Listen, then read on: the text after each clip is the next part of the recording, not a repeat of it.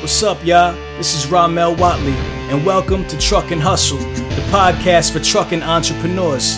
If you want to learn about the trucking industry from the business side of things, you're in the right place. Every week, I interview the people who are making it happen on a daily basis. I get them to share their successes, their failures, and sometimes even their secrets. The goal is to show you how you too can create financial freedom in the booming trucking industry. So sit back, relax, and enjoy the show. Taking it to the big companies, and if you're a big company, I don't mean anything bad by that. What I'm saying is I'm providing you better service with people that actually care. Turn my mic up. Take it there.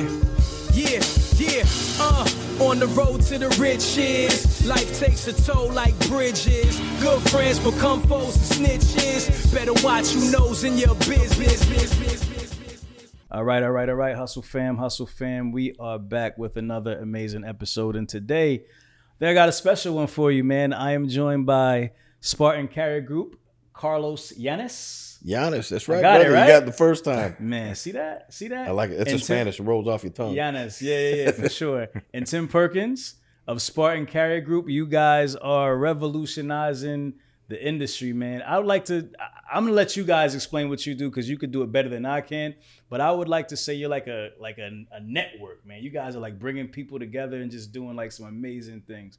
So first of all, thank you for being on the show. I appreciate you guys for being here. And let's get into it. Y'all ready? Outstanding. All right, cool. So let's start with that. Just put some context around it. And let's start with you, Carlos. What is Spartan Carrier Group? Well, I appreciate being here. We're humbled by the opportunity. So Spartan Carrier Group is a dream that we came up with a few years ago, right after the pandemic. We are a transportation company, but a lot more than that. So Spartan Carrier Group itself is one of 14 companies. Spartan Carrier Group's the dedicated asset-based carrier. We have 13 additional companies supporting Spartan Carrier Group. One's a brokerage, another one's a 3PL provider. We have a dedicated driver leasing business. We have engineering services. We have factory services that we're going to be rolling out in the future. Long story short, anything that you could think of that you would need in a supply chain and logistics enterprise, we provide those services in one way, shape, or form. Would you like to add something to that? Yeah, absolutely. A lot of my network knows me as a headhunter. I was a headhunter for 10 years. I did executive placements for supply chain organizations. Those decision makers in that network, they buy trucks, they buy trailers, they're looking at robotics, they need warehouse space, they need transportation. And so sometimes a lot of business development is about relationships. And so I've built these relationships and Carlos has these relationships. So now when we offer something, the whole I got to sell you is already over because the relationship's there. And so now we can help these companies do more than just, oh, you need some trucks to run a lane. We want to hear, what are you trying to do within your supply chain? Where are you looking for additional capacity or capabilities? And let's see what we can do. Got it. So 14 companies under the umbrella, everything from asset-based carrier to, like you said, just whatever you pretty much need in transportation. Why? Why so many different that's companies? the $1 million question. That's where I want to start with this. That's perfect. And that's the best place to start. So when the pandemic hit, right, we saw that the supply chain logistics industry as a whole was going to be transformed, revolutionized, if you will. We saw giant corporations sitting on copious amounts of equipment, and we knew that the most important part of their business, i.e. the driver, right, the laborer, the person that actually generates revenue, was going to be displaced, right? When you shut down government and you furlough every driver that you have, right, in hopes of cutting down cost, you end up creating a fatal situation for yourself. It's a short-lived goal, right? So it gets you across that quarter, but you're going to pay for those sins for a few years. We knew that in order to be relevant in a post-pandemic era, we were going to need to be agile.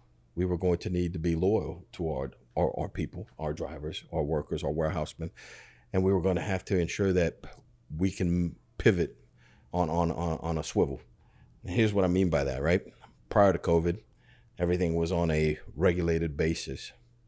Outside of COVID, you have the political narrative that shifted, the global economic posture has shifted, inflation on the rise. You have this consistent crisis type environment, right, where you're consistently in contingencies.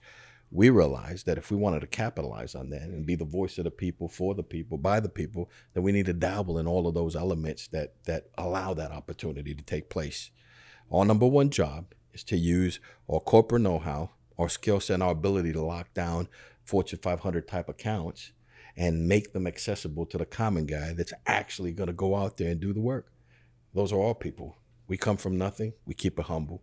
So we built these companies to be able to address all their needs. If you're an owner operator and you had this dream to be an entrepreneur, right? And you are a driver, you have the perfect skill set. What are you lacking? Well, you might not have the business acumen. You may not understand how you need to dot your I's and cross those T's on those contracts to ensure that you have fuel surcharges to protect yourself, that you have the right type of insurance liability, that your net terms are correct so your cash flow isn't affected. Well, that shouldn't stop you from achieving your American dream, right? We're here to help that. So we help navigate those waters. From an owner and operator, he might need to have maintenance. He may need to have equipment that he didn't have access to. He may need to hire drivers.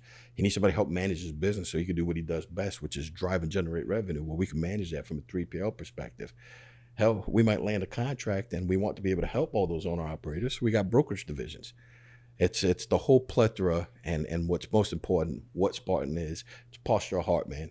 It's the ability for us to give back to the common man, the ability for us to unite and build a workforce of like the pirates, man.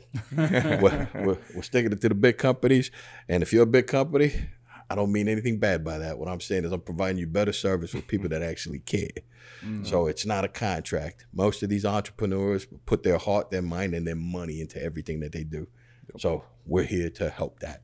Got it. So you guys got started pre-pandemic or during the pandemic? At what point did you start? Great question too. So I saw it coming when the pandemic was starting to materialize. So I initiated a consulting firm. And the reason for that was liability, right? I had these ideas, but at the time I was working for a Fortune 500 company. And if you guys look me up on LinkedIn, you know exactly what I'm talking about. Out of a sign of respect, I didn't want to step on any toes. So I opened up a consulting firm to start the business tenure process. In July of 2021, I left corporate America. I jettisoned that, and I used that consulting firm to help generate revenue for small to mid-sized carriers so I could help use our expertise. When I left, 20 other guys just followed suit. It's a crazy story. Like, I left knowing what I was going to do. Some of these other guys just left because I left, which is probably the most humbling thing that's ever happened. So I didn't have just myself to worry about, but I had all those lives that were depending on me to make the right decision. Now, I was smart. I had great strategic partners, and Tim and I had known each other for many years, and we knew that we'd be a dream team together. He's probably the best hunter I've ever met, and I'm the closer. I know how to close this stuff and execute the business. So we danced and built this enterprise from a consulting firm so that we wouldn't have liability from a company perspective, because I couldn't openly just start a transportation company if I came from a transportation company. Right. So instead, use your knowledge to help generate revenue and then recycle that revenue to purchase your assets. And when you're done, 1 year, right? I didn't have any non-compete or NDA or any of that, but just to be safe. Yeah. In case somebody somewhere were able to materialize some document I didn't know existed, I wanted to make sure that I wasn't on the hit And it list. was true, because in the middle of the pandemic, you know, a lot of my contacts, a lot of my customers didn't need staffing anymore. They were like, we're furloughing everyone. I said, well, what do you need? I was a headhunter. I get people jobs. Now you're not hiring. What do I do? They're like, well, we need PPE. I said, what do you mean? Well, I need hand sanitizer and mask. And we don't have any relationships. All of our vendors have to go to essential companies like hospitals. I said, I'm gonna go find some PPE. Found a distillery. We made some hand sanitizer. And all of a sudden I was like, I don't know anything about logistics. I know how to find, you know, alcohol to make hand sanitizer, and I could find PPE. And I had big customers, you know, Wayfair, Amazon. I had customers that they needed it to help their people. But I didn't know how to understand the transportation side of it. So Carlos, who just did the consulting side, he's like, Tim, I can help you, but that's all I can do. I can help you. And so when we started synergizing that entrepreneur spirit, that's when that whole, man, we can help each other. We help our businesses. And then when he took the biggest leap I've ever seen anybody leap, which was actually leaving a Fortune 500 company. I was an independent guy. Everyone knows me as a headhunter. He left a Fortune 500. That's a huge risk. So when he said, let's do it, I said, man, if you're able to take that risk, man, let's go. And he saw a power in my network that was more than just placing heads or selling PPE. He saw a network full of decision makers that make decisions on, well, who's my maintenance provider? Where do I get my warehouse from? Or where do I shop robotics? Where do I get my truck? Where do I get my people from? It's all the same decision makers that I've been placing for a decade. And it clicked. I was like, man, I don't have to scroll and look at resumes and profiles anymore. I get to just do what I do best, which is building relationships and strategic partnerships. And so he saw that. Man, it was so exciting because I was 10 years in of just, resume. Hey, you looking for opportunities? I got one. It was tough, you know, and I was looking 20 years, 30 years from now, am I going to still be hunting heads? He was like, man, I see something different.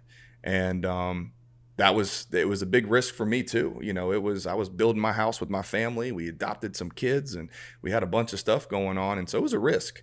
But his leadership did it. Tim had the right skill set. Tim had the right knowledge base. There were things that he didn't see yet, but I knew his pastoral heart was there, right? He was in it for the long haul. He wanted to do the right thing by people. And that's really like our DNA. Like, we're a faith-based organization. We try to help everybody we can. That's what we're called to do, because we believe in life beyond just this life. And for that reason, we want to do right. And when I saw his skill set and his passionate heart, and it met my knowledge and my pastoral heart, it was a perfect marriage for us to go out there and build something great. So we fast forward 2 years later. We'll talk about some of those contracts, right? But we're with the largest automobile manufacturer on the planet. It's a Fortune 10 client. We were able to land that within a year and a half of being in business. And we've been able to generate over $50 million in business from scratch. No VC funding, no help from anybody. It's just recycling and just God opened paths for us, man. So we're just there to listen. Got it. So how did you guys exactly meet? Because I hear you guys connected in some way, but what was the relationship? Headhunting. So two things. One, he at the first time I think that he was at his prior company, he just needed talent under him. And so all these companies, a lot of the big. You were as vendor for him, like you. Yeah. Were So a lot of the. I don't mind saying it because it's all my LinkedIn. It's public. But the Dollar Generals, Dollar Trees, McLean's, Cisco's, HelloFresh, Wayfair, Ryder. They use me to find talent. Okay. And so he knew that I was a good headhunter. He needed talent under him. So that's when we started building our relationship. And you were doing this independently as I was doing this. Yeah, I was doing this independently. Your own business. Yep. Yes. Okay. And what's funny is that I'm used to taking my customers out. And so I go up to Dallas and he's like, hey man, come to my office. I meet him in his office. He's like, I'm taking you, we go to dinner and he's like, I'm paying. I'm like, no, you're not. You're my customer. He's like, no, this is a much bigger relationship or much bigger discussion. And that's when he gave me this 7-year thought process of for the next 5 to 7 years, I need you to just build your network around supply chain. Just build it, purposely have an intent, not to just grow it for any reason, but be specific with your audience. And I was like, okay, I was young, I was 27, 28, running my own thing. And I was like, I thought I was on top of the world. And he humbled me. He was like, dude, you're not touching what you're capable of. And I had this new energy, all right, let's go. So I went from 11,000 connections on LinkedIn to now over 40,000 followers that are only supply chain, transportation, management to C-level. And I just built that knowing that he saw something 7-8 years ago that I just never saw. But that's the initial relationship. How did you become a headhunter? So my dad actually was in staffing. And so when my brother, he got in a bad accident, I had to go down and take care of him about a year after. They said he was in a rough mental state, went down to take care of him, had no job. I was a former baseball player, pitched at Kennesaw State and had nothing. I was an athletic trainer, just got done graduating and went down there. My dad was like, well, you can work for me. Well, I was finding forklift driver jobs. I just didn't understand when somebody told me, hey, Tim, I'm looking for somebody for $8 an hour. And they were calling me complaining about the quality of talent at $8 an hour. It was very hard for me to understand. Well, what do you want for $8 an hour? Yeah. And so initially, then someone that I talked to, the warehouse manager, he said, well, I'm looking for a job. Can you help someone like me? And so I called my dad. I was like, I don't know. Can I help this guy? He's like $65,000 a year. He's like, you can. We don't do that. But yeah, like, let's figure it out. So we hired this girl. I don't mind giving her a shout out, Yvonne Brennick. She was formerly at Ronstadt, and she taught me a lot. She taught me how to headhunt and build relationships, and it was really annoying too, because you ever see those sand timers? They're like sand, like in Aladdin, and you tip it over and the sand goes in. For sure. So she would say, all right, I want you to fill this position, and when you have a call, I want you to flip this hour sand timer over on speakerphone, and you can't get off the phone till the timer's done. And I said, well, what if I know in 5 minutes he's not the person for the job? She goes, I don't care. Talk, build a relationship. And that was the beginning, like 10 years ago, where I was like, relationships. She's like, you're going to learn more from a director in an hour. So what if you don't get him a job? Think what you're going to learn from this director. And that 10 years ago, and now you fast forward, and I'm talking to nothing but directors and C-level for Fortune 500. At 25 years old, when I learned that, I got to build this knowledge that most people don't get to have until they're way seasoned in their career. For sure. But that was it. It was got into staffing from my dad, and Yvonne taught me more of the headhunting. And then probably 2 or 3s in, I kind of went out on my own and said, I think I can do this. And what type of money were you making as a headhunter? I'll use numbers in a better way. Okay. I will say that most headhunters charge 20 to 25% of a salary. Got it. So if I get you a job for $200,000 at 20%, I would make $40,000 in commission. Got it. If I got one person a job a month, I would make 40 times 12. I would make $480,000 a year. Okay. If I got one person a job a month. Got it. So Is that still applicable now? Is that still how things pretty much are in the industry? I would say from the rate perspective, yes. Do I think people are used to doing that? No. I think I was very unique in how I did it. Most people go the gatekeeper and try to work their way up. I built relationships with C-level. So when the C-level calls me and says, hey, Tim, I need a VP, I don't have to dance like everyone else does. And I'm not going to lie, as much as I miss headhunting, because I still do it 20% of the time. It's hard to just stop doing headhunting when I did it for 10 years. But now that same call of someone that needed a vice president, they're now looking at robotics, or they need to increase their diversity spend or their minority company spend. And so it's like, oh, well, yeah, you thought I was a good headhunter. Watch how we run trucks. Got it. Watch how we do this. That right there was the big picture that I saw when I met him, right? He had this charisma about him. He had a thirst for knowledge, and he was already speaking to some of these decision makers. Well, coming from a world where we build this enterprise, right? I work for one of the largest 3PLs in the country, and what we do is actually build distribution facilities. We build automotive, robotic, automated DCs. We set up cross docks, warehousing. We run dedicated transportation, etc. I'm thinking to myself, I'm ex-military, by the way, and this will all tie in. Okay. When you're in the military and you see all of these, by the way, too. Appreciate that, brother. Appreciate your support. No doubt. Well, when you look at decision makers like lieutenant colonels, brigade commanders, full bird colonels, and generals, right? They have signature authority to make things happen. So if the troops need equipment, if they need better gear, any kind of gear, whatever it is, right? They write a memorandum for record, they request it, and it's signed off. And whenever it's signed off, particularly in wartime situations, they can make that happen. So he's the same philosophy. I'm thinking to myself, he's speaking to a VP of operations. Well, what's the operation? Maybe it's a manufacturing operation. Okay, you're talking to a VP of manufacturing. Well, that guy, under his purview, is going to have a plethora of needs, right? And this variety of needs that he's going to need is an opportunity for us to be able to sell something, right? So instead of focusing on hiring a million sales guys, let's just build the relationships.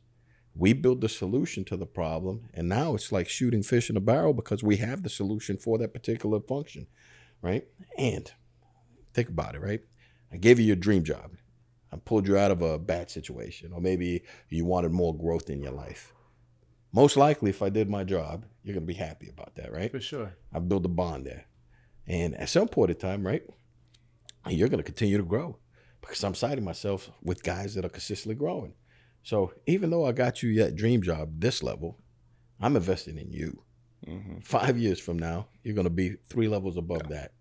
And if you had signature authority then, what are you going to be able to do at that time? Right. So and that's what, and I'm not even trying to when you look at that story alone, and I remember one time when it wasn't a fight that we got in, but we started this and we took hellacious pay cuts. I mean, we did. Like we were like, look, we just got to figure out Groupons, and we got to figure out where the promo codes are. Like we did, like I had to sit my wife down and we had to like discuss like this is going to change. And everyone's like, well, you're used to making X, that we kind of just discussed those numbers. But we want to do it on our own, man. We did. And so we started kind of an arguing, and he called me one day. I remember I was coaching my son in baseball. And when he calls me, I answer. Like it's one of those, I know my priorities. We're starting something. Nothing comes above this. And my wife understands there's seasons of balance, right? We might get into balance here, but balance is important in all things, right? Even Jesus, 40 days, 40 nights. There was a time where he had no balance for 40 days. So we've had that issue. He called me. He goes, "Are you still hunting heads?" I said, "Am I still a headhunter?" Like, and I said, "I mean, I still got customers that call me that need jobs." He was like, "Are you still putting a lot of time into that?" And I said, "Well, there's a lot of relationships there, Carlos." He goes, "Tim, I'm gonna make sure you understand this. Let's say you made $500,000 a year. Do you know what $500,000 a year to a $200 million business is?" He was like, "Nothing. Why do you keep going after and spending time on things that there's so much larger value out there? You're looking at it from an individual contributor. Stop. You're no longer an individual." Because I was a one-man show. So he was like, "Bro, stop. This is Spartan. We are Spartan. There is no more go hunt heads because Tim's a headhunter. This is a business. We're looking at hundreds of millions we're trying to go after. You trying to make 20 grand on a manager."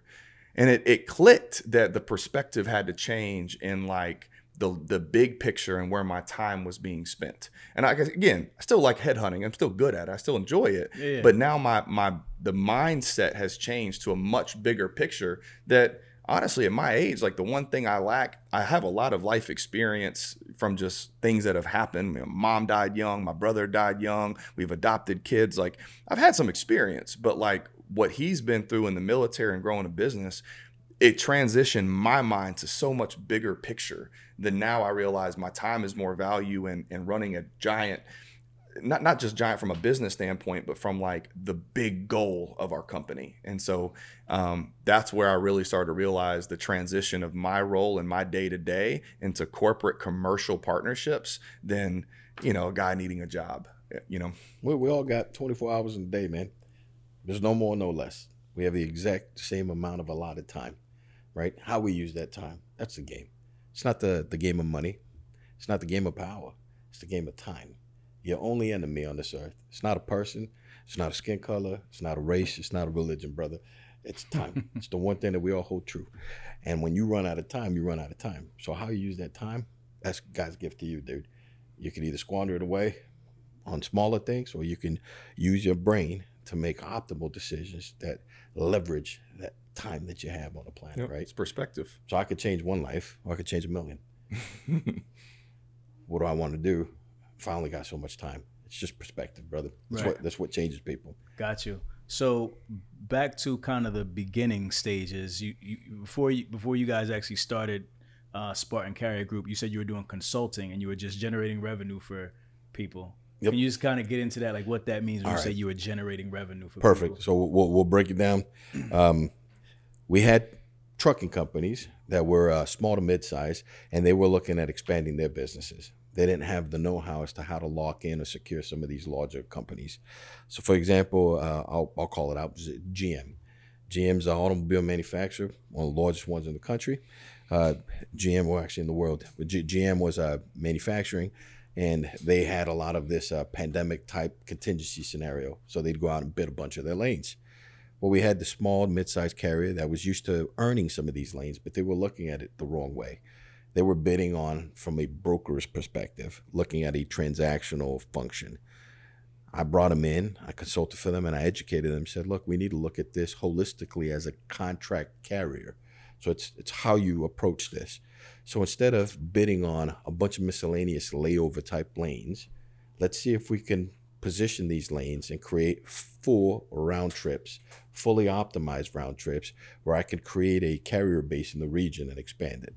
So when we consulted for them, we taught them how to do it. But then where the money comes in is, well, if I'm going to build you a dedicated contract carrier, you're going to need a safety guy. You're going to need a safety program. So we're going to bill you for safety.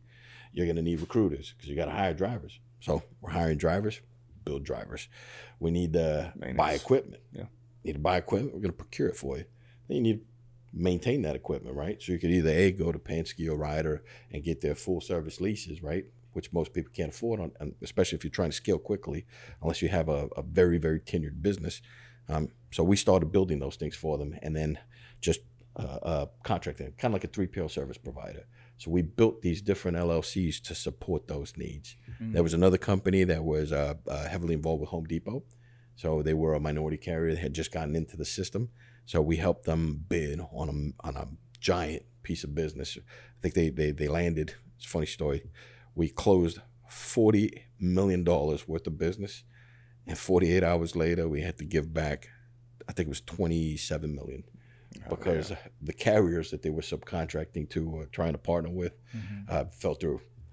So then we had to double down on how do you commercially negotiate that without destroying your reputation. How do you vet carriers in a pandemic? How do we manage that? So we had to help through all those things. And for those services, right, they were subscription-based services, they paid us.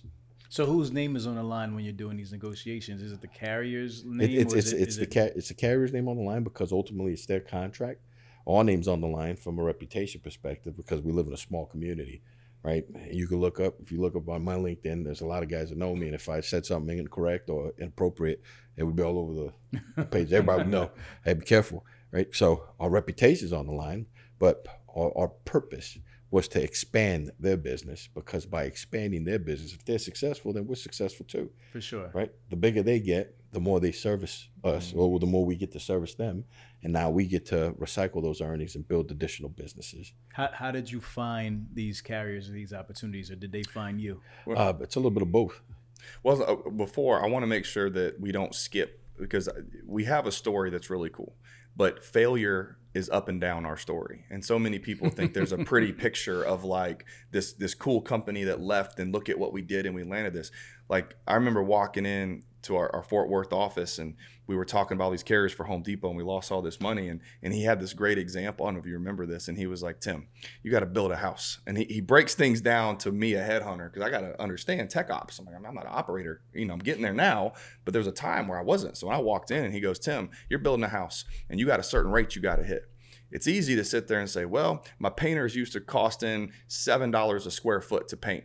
But all of a sudden, I want to go find better painters that can paint at $6 and $5 and $3. Well, if all I do is look at the rate, but I don't qualify the painter, I'm going to get in trouble. That's where we realize quickly, we can't just say, hey, you got an MC, can you do this for $2 a mile? Great, you can, put them to work. You quickly realize that you have to vet correctly, that you can't trust everyone from initial. Right. And so there was definitely bumps that got us to get to where we needed to go, those failures. And he adjusted and maneuvered. And that's probably the benefit of being a younger, smaller company is that when we fail, we don't have to stew on it and talk about it. It's like, let's go, next, move. And then that's where you can talk about, now what do we do and who's at risk in that. Well, during that process, while we were expanding the business and recycling those revenues, right, we were consistently growing their enterprises and teaching them, giving them guidance. At the same time, we're learning through the process. Hardest thing we ever did was leaving a multi-billion-dollar company, right? I'll use somebody else's name. So you find a broker. Broker works for C.H. Robinson. C.H. Robinson, largest broker in the U.S., right? Guaranteed. So guy comes out. He's like, hey, I make $1 million a year because I sell so much product, right? I sell so much freight. Most people would think that's impressive, but I don't think that's impressive because it's C.H. Robinson. If you want to impress me, hey, Carlito's over there in the street corner just sold $1 million of product. That is impressive, right? Because everybody knows C.H. Robinson. Right. Anybody who's looking to sell or buy something is going to go to the big guy, right? It's like, hey, I'm selling Apple iPhones. What's Apple? Of course you're selling. And if you can't sell that, then you shouldn't be selling at all. That's true. That doesn't make sense. So when we looked at these things, right, we're looking at most people, we're looking at businesses, and they didn't know how to build them from the inside. They didn't know how to troubleshoot these problems, right? We had to teach some of these guys how to actually adapt and overcome some of the challenges. And given the fact that the pandemic kicked everybody in the teeth, you had to course correct quickly. What made us very, very dangerous was our ability to shift quickly. So, yeah, we learned a lot of stuff. So we helped land those businesses. We went out, built some of our own enterprises. A cool story is working through one of those carriers, right? Hurricane Ida hits. It destroys Texas and the whole South, right? So they reached out, they called, contacted, and I won't use their name, one of the major brokers, when they contacted them looking to see if they could provide services to help bring power back to the community, they couldn't. It was right after, I think it was Labor Day, Memorial Day? Memorial Weekend, Memorial yeah. Weekend. We had a Memorial call. Weekend. That was me using headhunting. One of the guys that I placed as a senior executive over there was like, man, CH can't handle this, and we need to move power poles and utilities.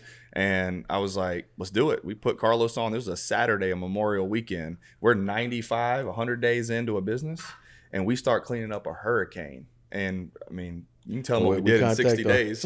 one of the carriers that had supported us, right? So we had landed this thing, but that carrier had the MC. We didn't have the MC at the time, right? We were just establishing that. Yep. So from a consulting perspective, we're supporting them. We helped them land that, and then we executed that mission. That team, basically, we war gamed, created a tactical operations center overnight, and we were able to move, I think it was like 238 loads within a 30-day time frame, man. I think gross revenue-wise was somewhere around 800,000. This was in 2021. It's right So after you're the pandemic. talking like, we're still in the pandemic. You're like, Delta and Omicron hadn't even happened yet. Most people, they get to the first barrier of entry and then they stop, right? Well, you don't have that option in the military, man. You got to win at all costs. So that first barrier is expected. Second barrier, still expected. By the third barrier, you're like, you know what? I got to really muscle through this thing. Well, first barrier, everybody was hunting for the same capacity. Well, you got to think outside the box. If everybody's hunting for the same capacity and the biggest name can't take on that capacity, that's a problem, right? So what do? Let's go hunt for the capacity out of here. How long does it take to drop ship somebody from a different region? If I want to bring in people, flatbed trucks, right, from Chicago, if I want to bring them in from California, if I want to bring them from wherever, they all need to come down here. And once they're down here, all I got to do is worry about housing them so that I keep them here for the 30-day time frame. So we went through the process of trying to entice those carriers, bringing them in, networking, setting up dedicated carrier rates for the term, right, and then going out there and moving all the loads. Yep. And we're very successful at doing that. That was what really opened up our eyes as to what a small team could do. Yep. Being ex-military, you look at Special Forces units, Navy SEALs, Marine Forces. These small entities are highly trained individuals, and they're very good at what they do. And combined, they're really impenetrable. There's a lot of strategic knowledge, or not strategic knowledge, but ability, agility, speed, decision-making that can happen. You could penetrate and impact significant change if you're fast, right? And that fast movement is what I believe is absolutely necessary in this post-pandemic era. Yep. And that team that we have, man, that what happened there with that company and even with Home Depot. I remember he called me one time. It was 1:00 in the morning, and I was like, man, okay, it's go time, I guess, because this call don't happen unless it's go time. He FaceTimes me, and I see like 11 guys and girls with Taco Bell at 2:00 in the morning with lanes, like they're trying to route design. How can we do it? What carrier? And I'm thinking, how are you getting these people that left corporate America at 2:00 in the morning in the middle of a pandemic? You got Taco Bell, Coca-Cola's all on our conference too. I'm like, this is it. And I just remember my wife was like tapping me on the shoulder. She was like, what are you doing? Who's FaceTiming you 2:00 in the morning? I'd like showed her. It's Jake. And all she sees, State Farm. and all she shoots, yeah, Jake from State Farm. Oh, that's good. But all she saw was, this conference table and Taco Bell everywhere. I was like, babe, that's my team. Like, that's the grind time. And that was probably one of the coolest moments for me, because from an entrepreneur, but independent, I never had like that trust in someone that they would do that for me. Right. And then that's when I quickly realized, like, okay, they're going to do it. They're going to give me everything they got. And that was a cool moment at 2:00 with Taco Bell. Here's the thing I'm proudest of. So if you're in a giant corporation, you have relatively unlimited amounts of money, right? You have the ability to buy all the talent you can find, right? I learned in the military, man, that you do what you got, right? People come from all walks of life, and you go to war, all you have is a guy to the left and the right, and you hope that they did their homework, but if they didn't, you got what you got. So you got to harness greatness out of them. You got to inspire them. You got to pull this out of them. You got to show them what they don't even know they have inside of them, right? We've been able to build this enterprise with, and I don't want to say this in the wrong way, but with a bunch of young adults, right? We're combating some of the largest enterprises in history with younger people that don't have the tenure, the experience, and or the knowledge base to do some of the great things that they've had. But here's what they have in common. They're of the same heart. They're fighting in the same direction, and they want to accomplish the exact same mission. So the thing I'm proudest about is being able to inspire these guys to fight as a unit. That's why we became Spartans. That's why we chose that as our legacy. Mm-hmm. You have in a Spartan formation, if you know anything about tactical formations or history, you got what's called the phalanx. The phalanx was a fighting formation that the hoplites used. And in that formation, every soldier in that formation had to hold their shield, and they had to protect their buddy to the left and right. And they were only as strong as that shield, right? So they would post their shield, they'd open up shields, pull out the spear, hold the shield down back again, right? That tactical formation, inside of it was even their king. There was nobody greater than anybody. They were all the same. And the only reason that they were powerful was because they were the same heart and mind. They fought as one unit. And that's the same thing they teach in a lot of our strategic special forces, right? All of our upper echelon tactical warfighters, they work like that. If you go through special forces training or see what they do, it's not the smartest guy. It's not the strongest guy. It's who's the best teammate. And they psychologically prepare you for that, right?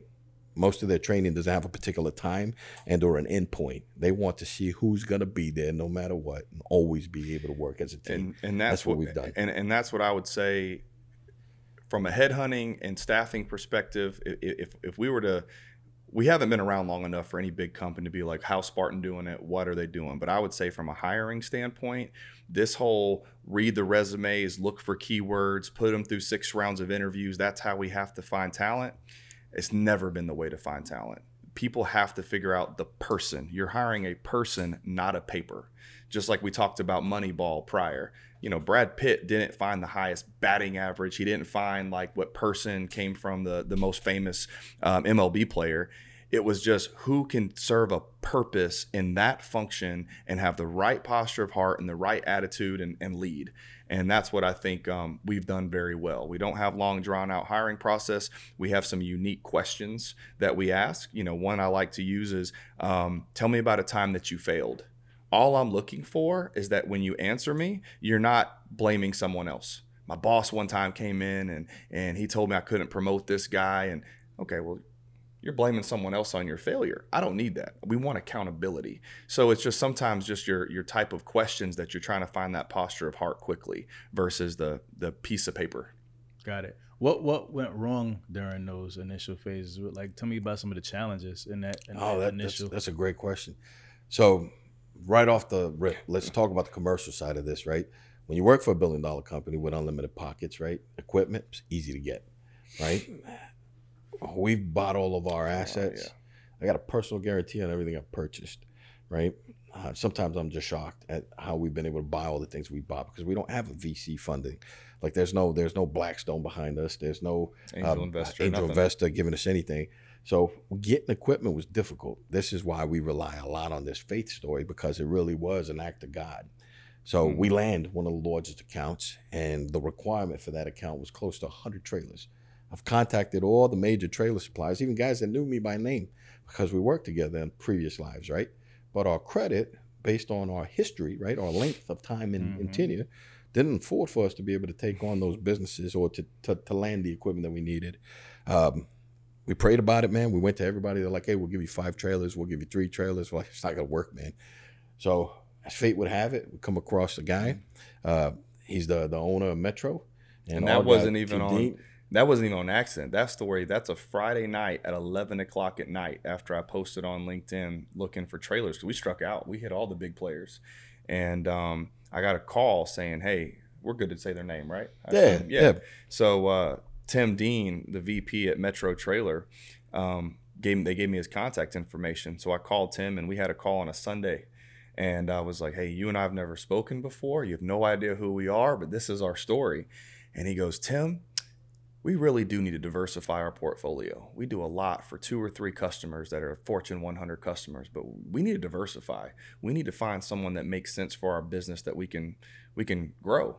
And I said, well, I don't want to oversell what we're about to do, but I promise you, if you go meet my team, I think you're going to feel pretty good. And that's when they flew out to DFW and sat down. And before you know it, with no business credit or nothing. We're sitting on 100 trailers. These guys on a handshake, man. That was it, brother. We sat there, we talked, and I wanted to show him that we were the people. Like, look, here's our financials. You can look at our books. He's like, oh, you don't have to do that. I said, I do.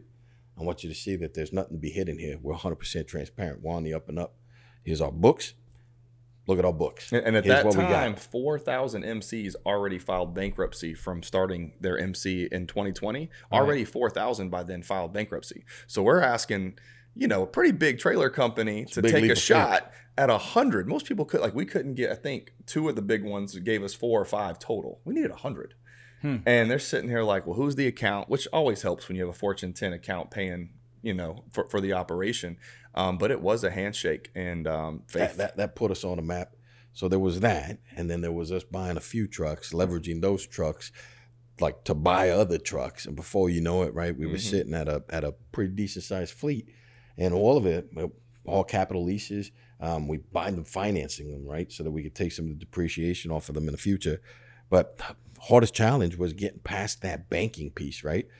The bank doesn't care about your pedigree. And we did that. We did right. We set up our LinkedIn profiles. We made sure everybody was polished. We looked at all our resumes, created executive summaries, told our story, had all the right materials to be able to pitch the story. But at the end of the day, when you're talking to a guy that looks at ones and zeros, he didn't care about what you look like, where you come from. He's like, this doesn't make financial sense. So I had to get past that. Well, I had to go unconventional means. I found Tim Dean with those guys. We did land contracts, but now to get the equipment, that was a second story. So we used the contracts to leverage with some of these other guys. I'm glad to say that today we have none of those issues because those guys that took a challenge with us that were willing to go there, we honor our word. Our word is our bond, and because they took a chance when nobody else was there, well, they're ours for life. We're going to consistently work with those same guys because they gave us a shot, right? But that was our challenge. Second challenge was this. You're a big company, right? I'm working for, let's say, JB Hunt. I need to hire 40 drivers, right? Well, hell, everybody knows JB Hunt, man. Put on applications, ads. I might have some recruiters go out there. $20,000 starting bonus. How many drivers are going to leave a cushy job with a carrier that's been around for 100 years to come join a startup? Right. That's a challenge. So what we did was we engaged social media. We engaged some of the drivers that already knew us, that knew who we were as people, and we let them tell the story, right? And that's part of the reason why I got into you specifically. So it's kind of crazy, right? So I started researching, start looking at YouTube videos, I started talking to people, and I realized there was a disconnect. Same thing you guys did, right? Most podcast and or video was aimed at either A, content specific to the technical aspect of the industry and or companies, right? Maybe the driver is talking about his user experience. Hey, I'm driving, I'm going down the road, look at the roads, look at what I'm doing, I'm stopping at this way station, etc. But there was nobody telling the story. That narrative was important. I realized that. So I kind of stole that a little bit from you guys. I was like, we got to get down to the roots, man. We got to talk to people about stories. So we went on and we went to Vegas, of all places, signed up to go to a marketing convention, right? Because we had an LLC that did marketing. Our LLC was just handling like website development and or some kind of digital marketing for some of the transportation companies. Like I said, we want to help the owner operators, et cetera. So we go down there with the intent of hiring as many guys that knew what the hell they were doing that we could. We knew that we could land lanes and land transportation. We knew that there was nobody really covering transportation except a select few people. And what are we going to do? Well, we're going to be marketers. I'll never forget this. We're sitting there in Vegas in front of We're doing a keynote speech at a conference, 8 months old. And we're sitting here showing transportation. And I even asked him, I was like, bro, why are we here? This is a Vegas marketing conference. Like, we can look really cool, but I don't think they're going to understand what we're talking about. I was like, man, when we walked off stage and we walked down the hallway, we were at the Don's, where were we at? The Caesar Palace? Caesar Palace. And I felt like paparazzi, brother. Like, I'm sitting here, marketers like, can we market for you? Can we white label your business? I'm sitting here like, light bulb, and he's sitting here like, dummy. I knew this the whole time. I'm like, how would you have thought to go to a marketing Everybody's conference? going over there to sell their product, right? But they're selling their product to other marketers. I'm like, I'm the only one going in there to buy this damn thing, man. Yeah. I need to know how to reach the people. So I start looking at all kinds of different marketers, right? You got those that are very tech savvy, right? They're looking at SEO optimization. They're looking at algorithms and how Google peaks, et cetera. Web3 Had other development. guys that are looking at web design development and the architecture of that. And I found, I'll give these guys a shout out too, man. So these guys are from Des Moines, Iowa, right? Guy shows up. And he's a little bit frumpier than me. Funny story. He's the CEO. Dave Macon shows up with his T-shirt. He had a little sports blazer on there that looked like it was like 3 sizes too small, right? And he walks up there and he shows and he talks about how they market for the common guy. And he talks about a podiatrist that needed to sell services. So he says, I'm thinking about what would grab people's attention. So he puts a giant foot on a billboard, man. It's like you're driving by, you can't help but see this thing. It's actually funny, right? You're looking at a big ass foot. Like, what is this? Right. So his approach, his demeanor was so common sense and so down to earth that I'm like, dude, this is the guy that understands comedy. He understands humor. He's not looking at all the digital crap that everybody else is. We're good at that. Like we're in transportation and dollars for you, man. 100% backgrounds in engineering, quantitative analysis. We got the right pedigree to do that, but that doesn't connect with the people. Right. All that does is give you analytical, Right. the ability to analyze data and to interpret that RFPs. to make smart decisions, right? But connected with the people, that's the key. So I see this guy. I was like, this guy's got it. All these other guys missing the point, man. I could offshore all of my marketing spend into 4, I'd say probably 3 specific countries, and I'm gonna call those out by name, but I could cut my cost by 90% and have every bit of technology you could think of just offshored, right? Or I could find a guy here that knows how to talk to everybody. So we found those guys, right?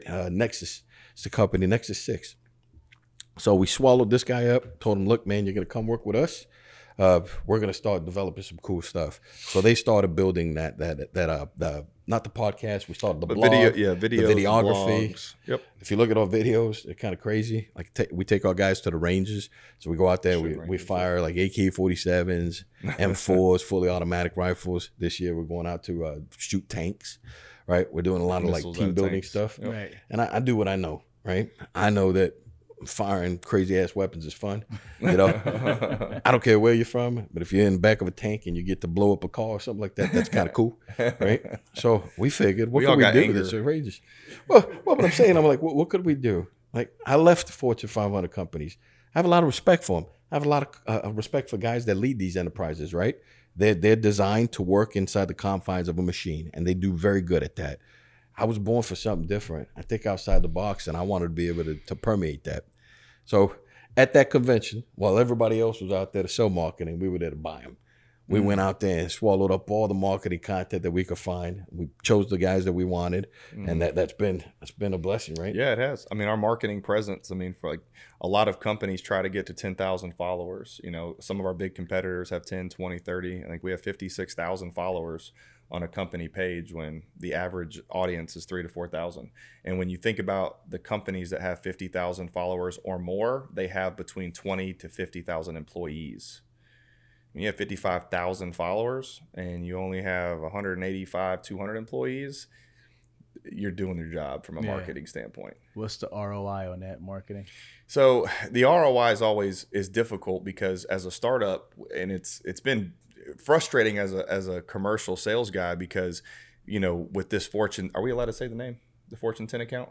Yeah, it's public knowledge. Yeah, it's Toyota, and we also run for WSS, who's a Foot Locker, owned by Foot Locker. And that has taken up so much of our capacity because we keep growing and growing and growing those accounts because of just excellent service, that a lot of the ROI is pending because we have contracts that soon as he says it's go time, it's go time. We just really don't, timing is everything. And that's one thing that, I mean, he can speak to a lot, but everyone has the ability, a lot of people have the ability to execute.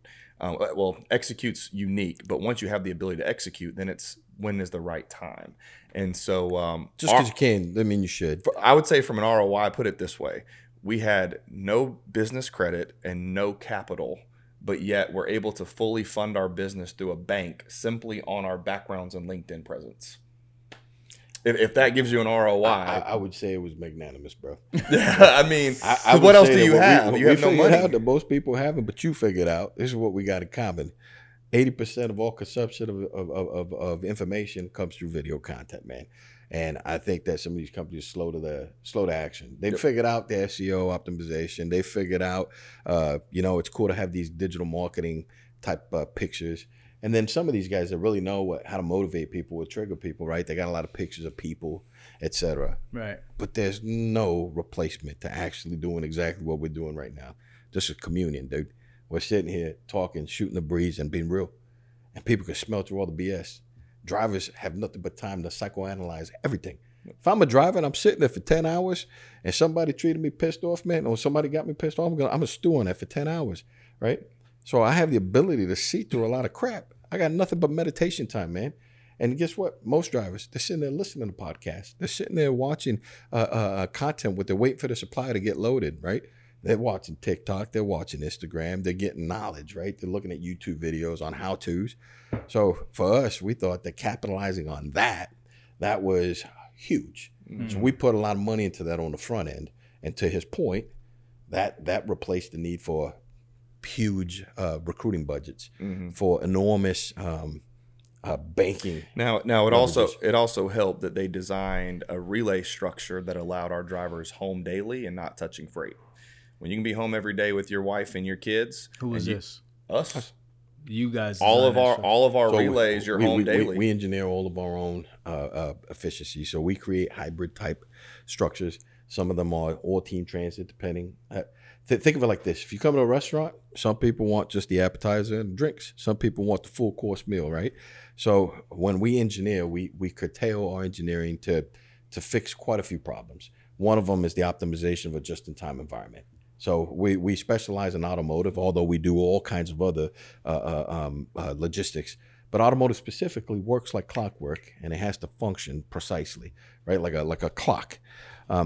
So in order to be able to optimize people's stay time at home, got to create relays, which allow them to drive 10 hours and come home every night. Yeah. Some guys are looking for the money.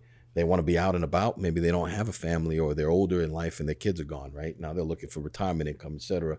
So we design customizable route structures that are optimized for profitability and for, I would say, the retention of every individual. Yep. So our retention is a lot less than most companies. Our retention is actually a lot better. Yeah. I mean, our retention is higher. Our losses are a lot less than most companies. We've had a couple of stumbles across the path, but they were for commercial reasons, not because of drivers wanting to leave. So, for example, when we were helping that company build that GM presence, that was a $20 million piece of business. We had invested in having our drivers support them. Well, when Toyota comes around, our business had always been, we want Toyota. They're a fantastic strategic partner. I love the company. Toyota's a fantastic company. So when we were looking at, do we split our forces and try to service two people in the same arena, or do we double down and support this one giant, right? Let's just put our eggs in that giant right now. So we shifted and we let go of the GM piece of business. We gave those drivers back to the clients that we were supporting. So instead of them being all company drivers, they turned over to go to them. So they were housed with the other client. And then the rest of us were able to go maneuver to taking on more of the Toyota business. Okay. Now, Toyota's expanding. Currently, we're in 3 plants. So we run international business in Mexico. We run business in Mississippi. So Mississippi produces all the Corollas in North America. We have business in Texas. They produce all the Sequoias and all the Tundras in North America. And then the Tacomas are out of Guanajuato, Mexico. So running international business also. It's been great. Now we've expanded. Toyota is one of our main providers. Like I said, they're fantastic. WSS, they're a Foot Locker subsidiary. So Foot Locker bought these guys for about $700 million, $750 million. They're great, and they're expanding. They're going from like 100 stores to 300 stores in the next 4 to 5 years. So we're growing within that enterprise. And then, like he said, we've got a lot of contracts just sitting there. We're just building the ecosystem. Yeah, timing. So it's all about timing. If I make one misstep, it's a It's fatal when you're small and you don't have billions of dollars. So being extremely careful and being able to execute quickly is the key. Got it. How are you guys able to set up like the relay route? So you have different domiciles? And Yes, so we got terminals all across the country. And that's actually I would tell you that's one of our competitive advantages. So when you look at some of these giant companies have a lot of infrastructure, right?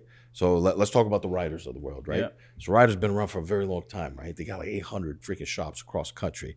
Kind of like the McDonald's model, right? Where you go out there and you buy buildings and buy infrastructure, et cetera. So now whenever you try to run things, you just got to run them through those enterprises that already exist or those footprints. Well, we're like a special forces unit. I don't necessarily need to buy that territory. I just need a lease. Just lease the and I need to be space. able to run whatever I need through that territory. And that gives us the freedom and the ability.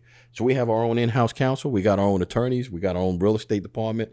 We have the ability to go out there and make these decisions. The difference is there's not 70 layers of leadership. Yeah. So if he finds something, Tim goes out there in his network, says, hey, where do we need to be? We need to be within striking distance here. Here's our center of gravity. Go find us some stuff. He goes out there, finds them. Let's see if we could price it. Let's see if we can negotiate a rate. Let's go ahead and lock these guys down. We got a 1-year contract with these guys. Let's lock in that for 1 year, et cetera, et cetera. It gives us maximum flexibility. And that was like, to go to when you were asking about challenges with our team being so young, it's been hard sometimes for them to understand, stop putting us in a box. We don't have parameters. If the business makes sense, we'll be there in 30 days and run it for you. And it's in most companies, it's like, this is who we are. This is what we do. We say no to everything else. And so a lot of our team that had that built in for 5 years, 10 years, we've had to say, no, stop. We're not only here. We can be anywhere, just like he said, military. Long as we have a 30-day notice and we really understand what you need, just like the military, we can drop ship assets, drivers, strategy, because we don't have all this overhead that we have to do to pay the bills. We just have our team that has so much capability and capacity left. So that was just another hurdle that we had to go through, was unleashing their minds to just understanding, stop thinking one way because this is how you've always done it. You know, ask Toys R Us how that went. Ask Sports Authority how that went. Blockbuster. Yeah, Blockbuster. It's like you have to adapt. So, you know, we daily, we talked about it today at dinner, just how do we stop these parameters around our team's mind and get them to just think, wait, hang on. If there's a will, there's a way. We have the will. Stop saying no to opportunity. Right. Let's talk about it more. Got it. So typically, like, just to kind of finish that point, so you'd like lease the space and then you'd hire drivers for that territory? So we do a few things, right? I'll give you a couple of options. I land some lanes in this particular region. I have drivers in X region. I drop ship those drivers, kind of like airborne troops. Hey, are you guys willing to travel on the road for the next month? I'm going to house you. I'm going to put you down there. You guys are going to launch this. You're going to launch to give us time to be able to run it on our own. Yeah. We also have strategic partners with brokerages. So these brokerages go out there, and if we need to subcontract for a 30-day time frame, we negotiate rates below our bill rate to ensure that we have profitability, right? Yep. But they have the capacity already in-house. In the meantime, we go out there, recruit, build, and run our own enterprise. There are times where the dynamic nature of that particular operation calls for a brokerage type scenario instead of a dedicated transportation piece. So a lot of people don't know this, right? If you're going to run dedicated transportation, you're going to have a truck, and you're going to have to juice that truck. What I mean by that is you're going to have to use that truck for its full capacity, right? If you're only running once a day and for half of the day, well, that's missed opportunities. We call that utilization, right? So we want to optimize utilization within our trucks. We want to optimize utilization within drive time. If you're only allowed to drive 11 hours, right? Well, we build all our routes to be around 9.5, 10 hours. That way they give them a little bit of margin of error there. Yeah. If somebody gets sick, something happens, you get delayed, whatever, right? But they're all set up that way on purpose. We try to seek maximum utilization of our driver time, right? So you don't have pissed off drivers hanging out there. If the operation dictates that there be a lot of flexibility within a supplier, let's say you have a finicky supplier and they consistently hold you, right? Well, I'm not going to want to put a company driver on that type of route per se, because that company driver may have a short fuse. That might be a better role for an owner operator who owns the truck, who's on the hook for the maintenance of the truck, the fuel of the truck, that's their main source of business, right? So I might supplement an owner-operator leg within a relay that ties to dedicated transportation guys that are W-2 to us, right? So we build all of these different configurations that are optimal to service the client and to, I wouldn't say appease, but to fulfill our mission to our drivers to ensure that they have that work-life balance. That's the only way to win. Yep. Yeah. How do I entice somebody who already makes decent money? Well, the other structure or the other way that we go about this is I'm not a conventional CEO. If you haven't noticed already, man, I'm not a noble CEO, right? I'm a retired soldier, so I see things practically, and our inverted pyramid scheme was to take care of the guy that matters. Being in the military, I was a non-commissioned officer. A non-commissioned officer is a leader of soldiers. He puts the welfare of his soldiers before himself. And therefore, if you take care of your people first, they'll always take care of you.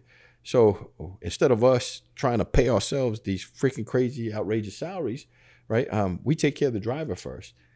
And how we do that enough time, the economies of scale, right? Eventually, we're going to eat, and we're going to eat well. That's right. But we take care of those guys first. So if I'm going to compete with the big guys, I pay my guys better than the other guys. So that's the first reason they jump. Second reason they jump is we negotiate really, really strong healthcare benefits, right? Yeah. I don't have privatized healthcare yet, so I have to buy off the economy. But I'm willing to put my money where my mouth is. So even though I'm buying off the economy, I'm buying the platinum packages, paying for silver packages for people. I'm giving 50% employer contribution or match for whether you have a family of 1 or a family of 10, right? Because I'm trying to ensure that they're taken care of. And because that's our foundational tenet and the premise behind what we do, it allows us to compete on a grand scale. So you have the versatility of terminal space. So I could push different geographic regions at any given time. You have the ability to drop ship capacity where it doesn't exist at times. You have strategic partnerships with brokerages that help navigate some of these ebbs and flows and volume fluctuations. Then you have the purchasing of your assets, engineering and designing your own route systems so that you can hire your drivers and provide them the proper insurance, entice them with the best pay.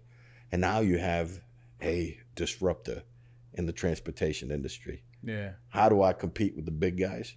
I got to beat them up, man. And I can only beat them up by taking care of the guys that matter, and that's the guys driving them trucks, man. Yep. That's the bottom line, dude. Everybody says, take care of the drivers, so they give them a sticker.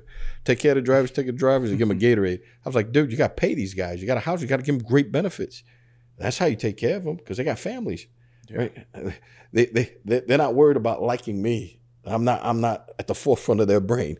They need to make a check so they can take care of the ones that they're married to, the kids that they're supporting. So understanding that, and that being the premise by which we lead our business, it's very different. That's the reason we haven't gone public. That's the reason why we haven't chosen that. We like that freedom to be able to do that.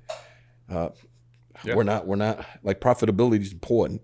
Anybody tells you it's not, it's an idiot. Like, it's absolutely important, but you're going to do so intelligently.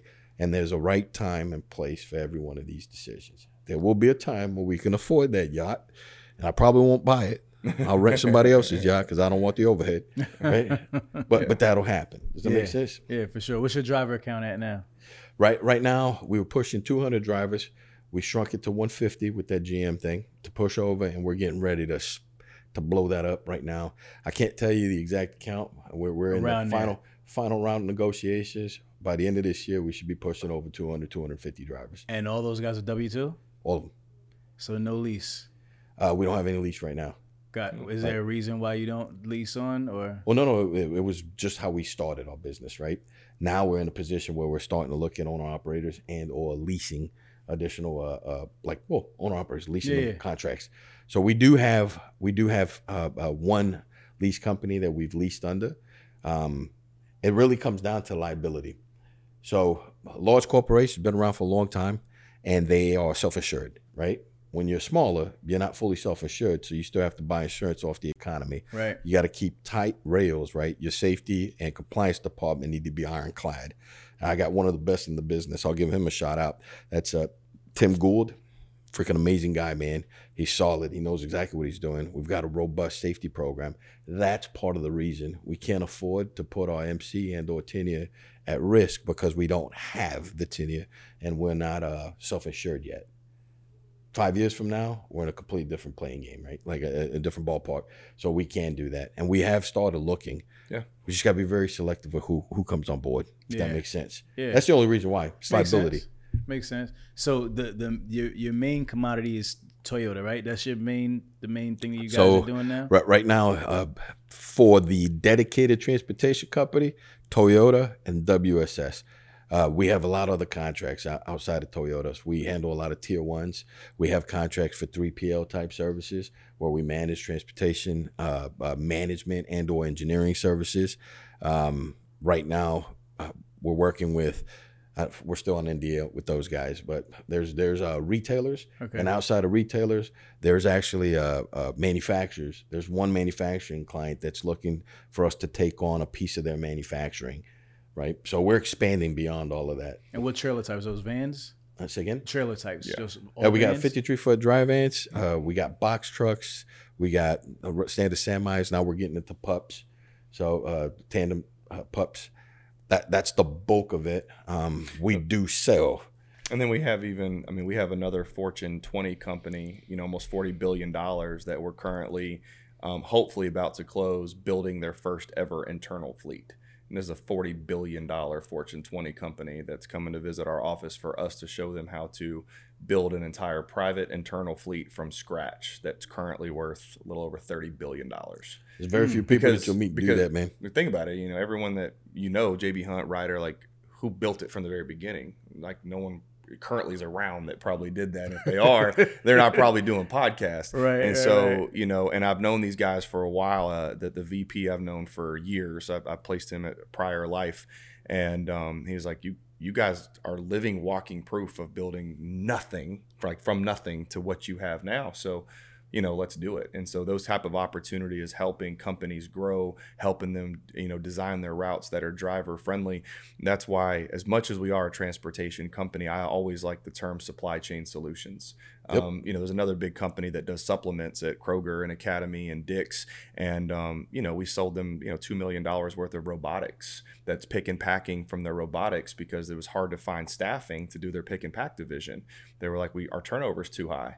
Well, once they realized the cost of robotics and the ROI, we were like, well, we can chop all that up for you and figure it out. So we took a robotic company that's not even based in America, that didn't have a North American sales presence. We became their sales presence in North America, sold them to our customers that we do other transportation bids with, and now they're pick and packing robotics in their division. So that's why it's like, I know we're transportation, but it's like, I want to make sure everyone realizes, like, whatever your supply chain problem is, there's a good chance that if we don't directly do it, we got the guy that does it. Right. Like that's the power of the network. That's always been the game plan, right? We chose transportation first because it's where we came from, and it's where we had the most amount of clout. But understanding that network, right, going back where this story goes full circle, knowing the power of that network and people within the supply chain paradigm, if we know how to run cross docks, how to support manufacturing facilities, how to set up transportation management, brokerage operations, dedicated asset-based operations, right? And you could pretty much show all of that because it's all intertwined. So you have clients that come to us looking for reefers. How do I get reefers? Like, I never thought me, the headhunter, would get a call like, Tim, we need 100 trailers, dry vans. We can't find any, or we found some, but they're really expensive. Can you go find some? Like, you're calling me a headhunter to find trailers? And so we sold like 92 trailers in the first 4 months of Spartan Procurement Solutions to a company well over $100 million that I thought, sure, they have a procurement arm that does this. Nope. They needed, and that's where opportunities come up to where it's like, hey, like, do you know a guy? Because we got a guy. And that's where it comes. That's very, very interesting. It's just crazy how you guys are able to be and like have your hands in so many different things and be able to do them and execute it all well, because it's a lot, right? So talk to me about your team. So you said you got the drivers, right? Who else is on the team? So on our team, right? When I left, I had the privilege of leading some of these guys for the last 4 to 5 years, and I was leading them in different types of operations, but more than just teaching them tactics I'll just say tactics, right? Because you teach people how to do the functions of their job, right? I was inspiring them by teaching them about leadership principles, about how to be humble, hungry, and smart, how to look at the people as people and not just an actual byproduct of a number. trying to inspire them, I lean heavily on the military. So some of these guys, when I did jump ship, they saw that and they saw like a father figure in me, not just hey, here's my boss. Like this guy cares, because they talk to me about some of their issues at home. They talk about like what they should invest in, what kind of how their career path should look, Right. what motivates them, etc. So I've got. All right, guys, Truck and Hustle has now partnered with Transpo CFO, powered by Venning. Transpo CFO offers a streamlined monthly subscription for businesses to consolidate their accounting, payroll, and tax needs into one flat monthly rate, saving businesses a tremendous amount of time and money while making their financial operations much smoother for the long road ahead. Check out Transpo CFO in the description below and tell them Truck and Hustle sent you. Now let's get back to the show. I feel like it would be smart to try to name everyone. No. If we leave one person out, we're going to hear it. There's 20 guys that jump ship right now. Just more so roles, like not okay. The guys, like what are their roles? So we got directors of engineering. We got our brokerage guys. We got our guys that run dedicated transportation. So vice president of operations manage fleet ops. They manage all the assets and stuff.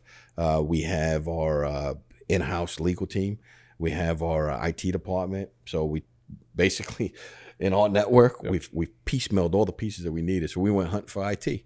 Well, who goes shopping for IT? Everybody does it the hard way. They're like, hey, I'm going to contact Oracle. Or I'm going to contact these guys, and you guys are going to give me a subscription-based service. I'm like, nah, let's go find a defense contractor somewhere. Surely there's somebody's pissed off with their job. So let's go snipe the right guys. So we found some guys that work for defense contractors, had like security clearances. They understand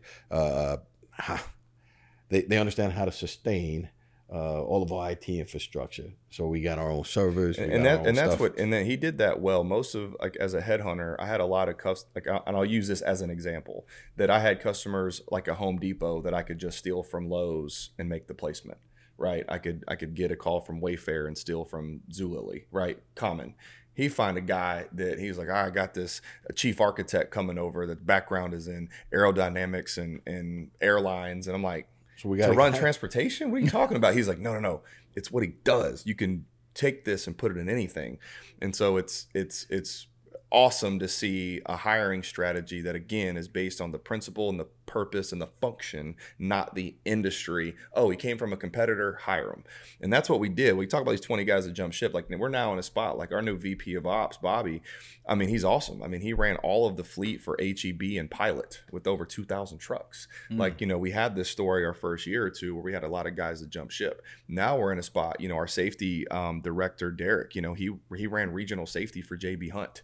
So we're landing guys now that come from those Fortune 100 companies that are like, hey, I'm going over there. We're like, wow, the regional safety. Architect of design solutions, he used to work for NASA. Oh, yeah. So legitimately a rocket scientist, right? The guy handles all of the actual data analytics. He helped set up a lot of our Power BI. We found our guy that does all of our dashboards and stuff working at Best Buy. Oh, yeah. Freaking genius. Yeah. He's a genius, squad. man. Yeah. Genius. Mike's awesome. Mike, if you're watching, man, shout out to you. Yep. So the key is networking and meeting people, right? So we have all the elements that you need in a Fortune 500 company. We have all the departments. Here's what makes us unique. We're flat. You know what I mean by flat? No. The phalanx, man. The king's in the center of that thing, dude. He fights with you. If I get shot in the face, you're going to trust me because I'm there with you. But it's very easy for me to go out it's there. that tiered structure, right? C-level, VPs, directors, managers, supervisors, floor, right? That's 99% of companies. That's the tier. And the people down here never get to hear the strategy of up here. They never get to understand why. They're told to do it, and they do it like robots, right?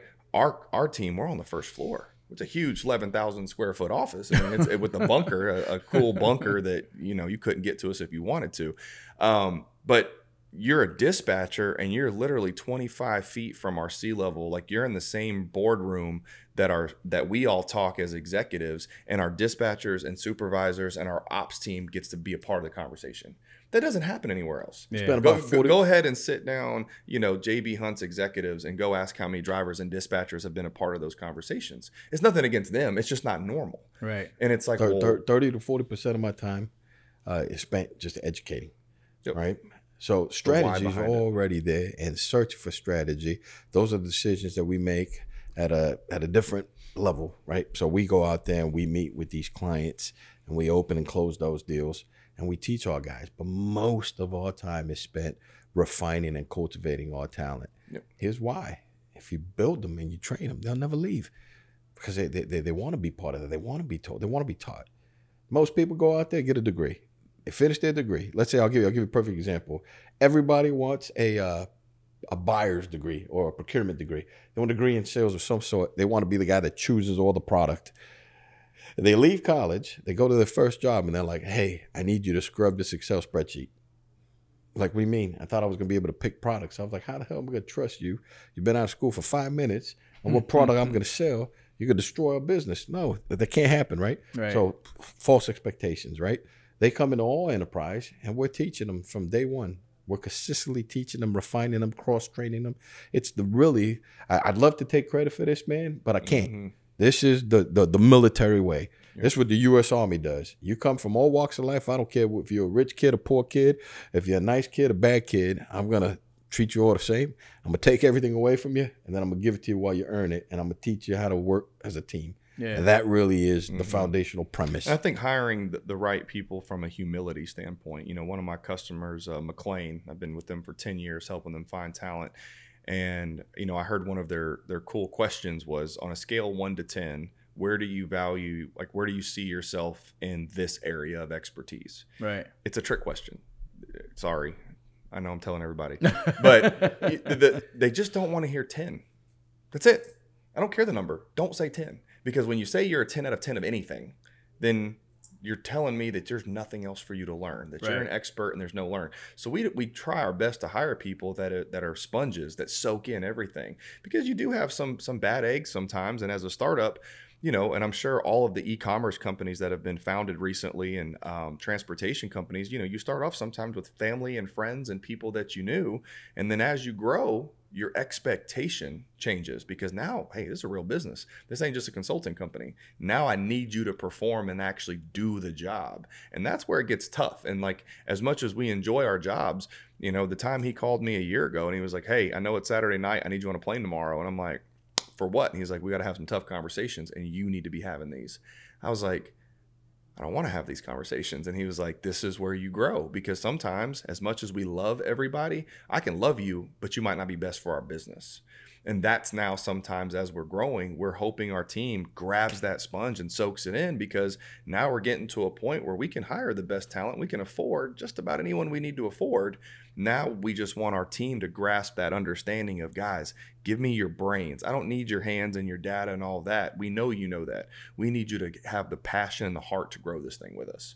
And those are the hard conversations. Telling someone that quit corporate America, or telling someone that you've known for a while, or family, especially with all you companies out there that are going through this, the growth mode. And it's like, oh crap, now I got to hold you to the table to do this thing. Right.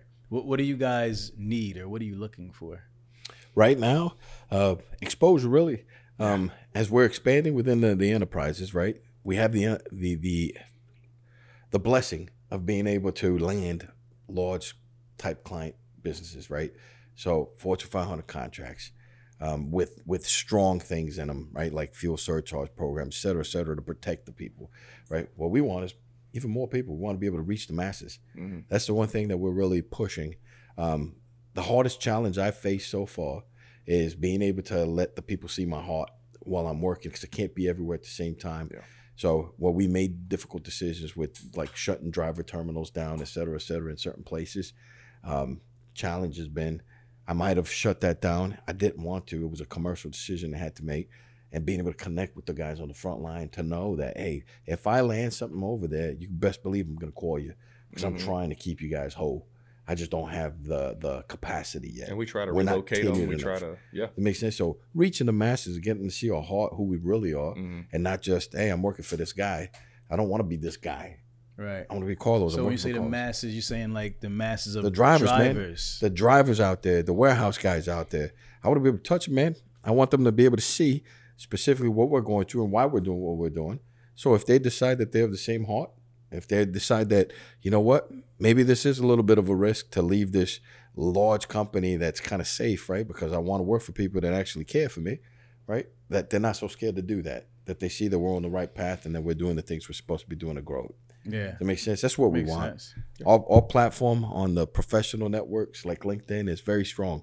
I think I got like 160,000 followers or something on LinkedIn. So professionally, anybody wants to get a hold of us or see us, they get to see that, right?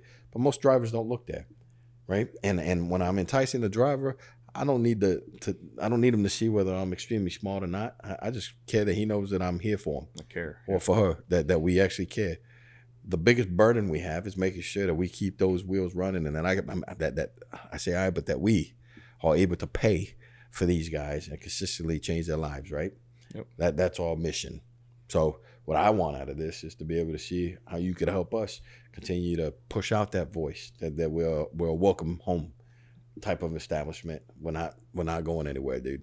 Yep. Like we're going to be a national brand, and I want to be part of that.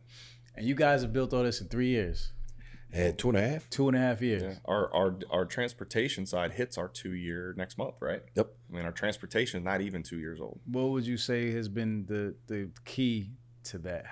What's the secret to such large growth so fast? This is going to sound crazy, man, but it's got 3 letters in the band. Yep. It's called God. That's God. it. 100. 100%. Look, man, the Lord's blessed me with the ability to speak into people. That's a blessing he's given me, right? But my power dies whenever you don't have an opportunity to hear me, right?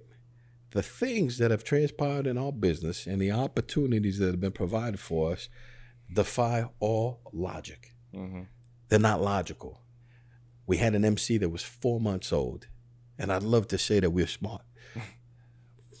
But for a Fortune 10 company, I want you to understand this, the largest automobile manufacturer on the freaking planet, not in the U.S., they're in 170 countries on the planet, allowed us to be one of 12 carriers out of 750,000 carriers to service them on a long-term evergreen contract. On top of that, we're able to find equipment when I come from a humble origin. I'm not afraid, or I'm bashfully unafraid to say it, man. I'm a product of a single mom. I was born and raised by a single mom. I lived in Dade County, Florida. Didn't have anything. I didn't have a pot to piss in, man. I joined the service because I had to, because I wanted to learn something, right? So for banks to turn around and take a guy like me that comes up this way, that's had this opportunity and allow me to be able to leverage that to buy additional pieces of equipment and for us to land the largest factory company on the planet, right? So like Triumph's who we factor with on our dedicated transportation side, massive, right? They support us. For us to be able to face a pandemic, the other side of the pandemic, for us to launch all of these enterprises, for us to be able to expand within those enterprises, and then to be in the middle of a freaking recession and still be ironclad growing when everybody else is going bankrupt. It's crazy. It defies all logic, man. Everybody's afraid to buy a truck. We're buying trucks. Everybody's afraid to buy trailers. We got trailers. Everybody's afraid to employ drivers. I'm bringing them all in. Like, come on. The water's nice. It's nice and fine, dude. Everybody's afraid of taking on big contracts. We're like, hey, we're going to go out and we're going to shoot the biggest guys out there. We're not slowing down, man. We're going after the big boys. And here's what I believe. These thoughts aren't coming from my mind. The Lord himself has opened these opportunities for us, and what we're supposed to do is just listen and obey. So we treat people with respect. We're humble about this deal. We try to reach the masses, and we give them an opportunity to see who we believe in, right? So Tim and I, we're Christians. I respect everybody. I don't care where they come from or what they look like. I figure if I'm going to be a real Christian, I got to be a loving person and let them see the God in me without me having to speak it into them, right? I don't have to preach at them. They just get to see it. Where are you? Are you hungry? I'm going to feed you, man. You need a shirt? Here's a t-shirt, dude. Right? Come with me, man. Let's go to work. Let's get down, right? That's our mission. And if we keep it that way, the Lord blesses us. I worry for nothing. Mm-hmm. Nothing. Everything is falling out of the sky, man. Mm-hmm. It really has, dude. It's crazy. It gives me chills, man. Every time I think about it, like there's only so far that we could have done this on our own ability. Yep. And everything else that's happened is just magnificent. It's crazy to us. Every day I wake up and I think about it. And then fear sets in at times when we're looking at like, hey, what's the next move? How are we gonna? And poof, idea pops in. Here's how we're gonna maneuver. we pray about a lot of stuff, man. Yep. We pray about all of our people. We pray about our relationships. We pray about our families, man. We pray about our kids. We pray about time and how do we balance this Hiring crap. decisions. Like, hiring decisions. How we pray at our Customers enemies we sometimes, keep. man. Internally, we want to make sure we're doing the right thing because that's really what's important. Here's the one thing I told you at the very beginning of this conversation, right? Who's our enemy? It's called time. It's not a person. It's time. We all run out of time. What'd you do with your time? Right. I know what I'm doing with mine, man. I'm trying to expand the love out here. And that's all purpose. Got it. Are you able to share what type of revenue you guys are doing? So like I said, we're going to exceed $50 million, right? So from 0 to over 50 million. We've been able to expand our trucks. We'll be over 100 trucks now. By the end of this year, we'll be well over 100 trucks. Our trailers are blowing up. By the end of this year, we'll be at over 200 trailers. 200, yep. It's not a tiny fleet. It's not a huge fleet, but it's a very strong fleet. Well, when 82% of all fleets are under 15, It's pretty big. it's pretty big. You're almost a mega carrier. I think Yeah. they say over 250 is a mega carrier. That's what it is. Yeah. So we're mid-level at a young age, and that's when you get equipment at a premium. That's why this whole freight recession, you can't get rid of your trucks. You paid 40% above market value a year ago, 2 years ago. So you got to wait till that lease runs up because you pay, you're upside down on everything. And so when we have so many tricks up our sleeve with refinancing our debt and lowering our cost of capital and all of these things that are coming, that's going to take our revenue and skyrocket. And then as we get additional capacity, we can say yes to these other contracts. So there's a lot in store that if God continues the trajectory that we've been, it's going to be a pretty cool storybook brand, to tell about, that when we do these, that we hope to do, annually, to where it's like, hey, what's new? Yeah. And you're going to fast forward and you're going to look back 5-10 years ago and be like, man, I remember these guys and they came in and it was just, because that's what it is. Like we look back. Almost everybody I know, man, is afraid to give glory what's due, dude. We live in a counterculture where it's bad to say that, man. Everybody's afraid. We're not afraid. I'm like, if it all went away and we went down doing the right thing, then so be it, right? But, and here's a big but, I think God's undefeated, man. You know what I'm saying? So if he's in our corner, then who's against us? Doesn't matter. Yep. Like we'll come out on top. So we're consistently fighting the fight. We're doing what we're supposed to do. We're being obedient. We're taking care of people. Revenue's been great. It's going to continue to expand. We have big plans, and if they fall in line with what God wants for us, man, then we'll execute everything we say that we're going to do. So far, I don't think there's anything that we've actually driven to do that hasn't come to fruition, even when it was just a concept. Yeah, there's things. Well, we're 2 or 3 years ahead of what our vision was. I mean, when me and you talked about it, like Toyota wasn't until like year 5. Like Toyota was in our plans because of the relationship and who they are, but we didn't think at 1 year, 8 months. Like we thought that's year 3 or 4. We're not ready. Yeah. And we got ready. Foot Locker, that was kind of we'll help design some routes. So we got some drivers they can lease, and all of a sudden you're running their transportation. It's like it wasn't even planned anytime in this first couple years, and God was like, no, it's coming. Get ready. Not just us though, brother. I didn't mean to cut you off, ahead, but I want to say it's not just what happened to us. Right. It's think about the posture of heart that these giant companies had to have. Yeah. I've been in a giant company. I understand the compliance laws. I understand how much underwriting plays a part in things, right? How much do they look at your financials and peel back the onion, right? Yeah, who turned their head? Yeah. We're not supporting delivering refrigerators to a company who's got a bunch of refrigerators. We're delivering just-in-time automotive parts to a manufacturing facility that you could shut down and lose $2 million an hour, right? Like legit. That's a very, very expensive, very, very important type of role. And for them to take a chance on us, right? Mm-hmm. Somebody had to speak into their heart because it didn't make sense financially. Yeah. It wasn't the financial move. Do I feel it was the right move? Yeah, but I'm biased in that scenario, right? Yeah, of course. But looking at it from their perspective, I have a lot of admiration and respect for them because they took a chance. That tells you a lot about their culture, man. Yep. So kudos to you, Toyota. I'm not just saying it because you're Toyota. Seriously, we're very humbled by the opportunity. To be 1 of 12 is crazy. Yep. That's just freaking nuts. There's companies out there with 600-700 trucks, man. Some of these guys got 2,000-3,000 trucks, and they don't have a contract with these guys, man. So it's pretty nuts. Yep. Well, I know their mission statement is to be the world's most respected automobile company. And so when you think of the word respectable, right, it's not revenue, it's not cars, it's not a data figure, it's just respect.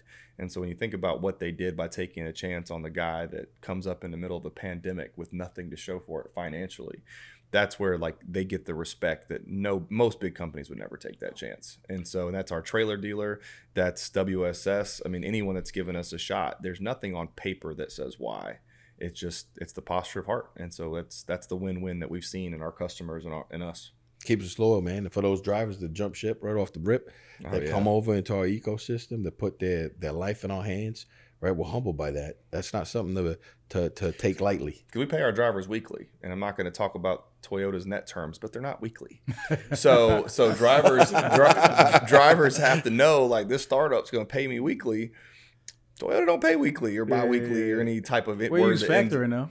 Well, that's a whole nother story, man. The factoring and the due diligence it takes. Like the first factoring organization that we used, was funny. It came from our relationship through PPE, because we were trying to find factoring that would factor us with no established any reason to factor us. Like, you need millions of dollars and you have nothing in your bank account. How are we gonna give you millions to borrow off of on accounts receivable when you got nothing if you fault on it? And I said, well, I know some guys that did factoring for PPE. They had to be a factoring company that was okay with risk. There was no PPE pandemic prior. So I had a guy that was factoring PPE, hand sanitizer, mask, and gloves. And I was like, well, he must be okay with risk, because this didn't even factory company. Yeah, this didn't even exist. So I was like, he was like, that's what he said. He goes, Tim, do you happen to know a guy that like would just give us like millions of dollars to borrow off of this? But I need someone that really doesn't have like a lot of, guidelines. And I said, well, if you did it to hand sanitizer and mask, you must be okay with just trusting the person you're doing the relationship with. And it worked out for a little while. And that goes into another big bump in the road that there was a challenge with that. We did this for 8-9 months with them. We woke up to a phone call and the president said, hey, you guys got 48 hours, but we're not going to be able to fund you to that capacity anymore. So we're going to have to make some changes. In 48 hours, we had to figure out. We got a PhD in factoring today, bro. It's one of my shortcomings. Coming from a large corporation, oh, yeah, you never heard of that. You didn't need that, right? Yeah. Like, hey, we got billions of dollars over there. Just hire the drivers, buy the trucks, yep. Right? You can manage that P&L. You're playing with somebody else's money, right? And you don't ever think about that. Well, now all of a sudden it's your money, right? And somebody's looking at Carlitos. They don't care about the big ass company. They care about you, right? And who's paying your bills. So when we started, remember I told you, we started consulting. So if we factored those invoices, they were for smaller carriers. Right. These carriers didn't have a marquee name. Today, it's a lot easier, right? Because now we got these large clients, large customers, and since factoring from a growth perspective, right? It's all dependent on the credit of the customer, right? Mm-hmm. So the client. Well, if it's a marquee client, a Fortune 10 customer, well, they're going to say, hey, go as big as you need, which is exactly what we've been needing. We needed an infinite amount of growth. Like, in theory, we needed theoretically to be able to expand at whatever velocity we saw fit. They had to have enough trust and confidence that we knew what we were doing from an operational perspective to execute the business and not lose the contract, but have it be a marquee account that's willing to backstop the money, right? And that's where we landed. When we landed that, it was game over. Everything else falls into place. Because now if we go out there and support the smaller guys, right? Well, the smaller guys are going to be based on our credit, and our credit's good.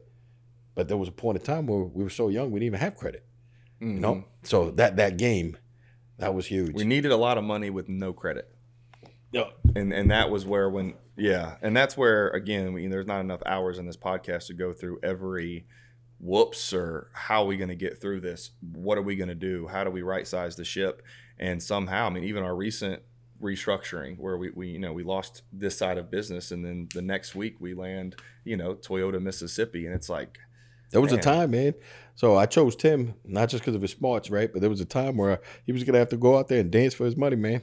That's what I'm saying. So he started working. I was like, hey, man, I need you to dance, kid. I need you to dance, man. He literally he sent me this. He sent me this branded Spartan Speedo, and I'm sitting here looking at this Spartan Speedo. Like, bro, he was like, Tim, we got like 3 more weeks left. We gonna figure it out. You're getting on some, OnlyFans, and you gonna be only Mike. Spartan fans. I mean, you're gonna have a battle buddy, man. You gotta have a battle buddy that's willing to go. I battle, realized man. quickly, like it was like 2 months into the job, he was like, by the way, what's your gym membership? We're gonna pay that. You better stay in the gym. You're our backup plan. I was like, oh my goodness. That's what it is, man. Hey, when you're a warrior, dude, you got to win at all costs, man. You didn't expect that one in the partnership, huh? No. I mean, I was confused when he was bringing up, bathing suits and gym memberships in my first 2 months. I'm sitting here like, I mean, I'm going to stay in shape, but why are you so focused on my health all of a sudden? He's sitting there asking how many carbs I had today. I'm like, brother. I got to sit behind the desk, man. Yeah. I need you to go out there and move, bro. I'm sitting there. Yeah. I couldn't figure it out. And then I realized that on a bad day, he needs a backup plan. Yeah, plan B. I got it. Yep. Man, that is funny, man. You guys have a really fascinating story. Like, I'm just listening. I'm just trying to like make sense of it, honestly, because it doesn't make much sense. It's God, bro. Believe me, imagine my customers that have just known me as the headhunter, and they're like, "You do what? What all do you do?" And it really doesn't seem that you can do those things at a high level, right? That's the challenge. I think what he was saying, that people would understand that we can do this at a very high level because of how we hired and who we hired, and that as much as dedicated transportation is who we are, but if you need help with your route designing, if you're trying to increase your marketing, if you're trying to figure out ways to retain drivers, if you are looking at robotics, if you need to hire executive talent, like there's a lot that we just can do because of how we hired our team. And that's where I think people just sometimes think transportation, and it's like, well, you guys aren't a robotics company. It's like, well, no, I wouldn't say we're branded as a robotics company, but we are branded into knowing supply chain and warehouse and distribution and labor to understand picking and packing and efficiencies to be able to say, well, no, but we know your business, and we can talk about your capabilities or where you're lacking with like a SWOT analysis, and then we can find the best partner for you, and we'll shop it for you. Because not a lot of people have a director of robotic procurement in their company. That doesn't exist. No one hires procurement people just to shop robotics. Right. Well, then who do you use? You got to outsource it. Here's the part that will make sense, brother, to tie everything in. So in the time frame that we were supporting that Toyota account, Toyota's the master of lean. So when it comes to lean methodologies, quantitative analysis, when it comes to measuring, to continuously improving all of their processes, everybody on our team comes from that background, right? So we fully understand how to take data, cut up data, have data tell you stories, and then action that data, which is the most important piece when you're going to execute something, right? So it's all right to come up with the idea, but now we came up with the theory. Let's prove the theory. Let's test the theory. Let's manage that theory. Let's continuously improve that theory and continue to grow our enterprise, right? So since that was our mindset from the very beginning, it allowed us the flexibility to take on a lot of projects that most people would have been afraid of. When you try to niche yourself into a particular industry, right, it's because you've mastered that specific segment of the industry. We came across with a broad spectrum. So very much like Toyota tries to build a chassis for every type of vehicle, for every type of need in every country, right? They're in 170 countries.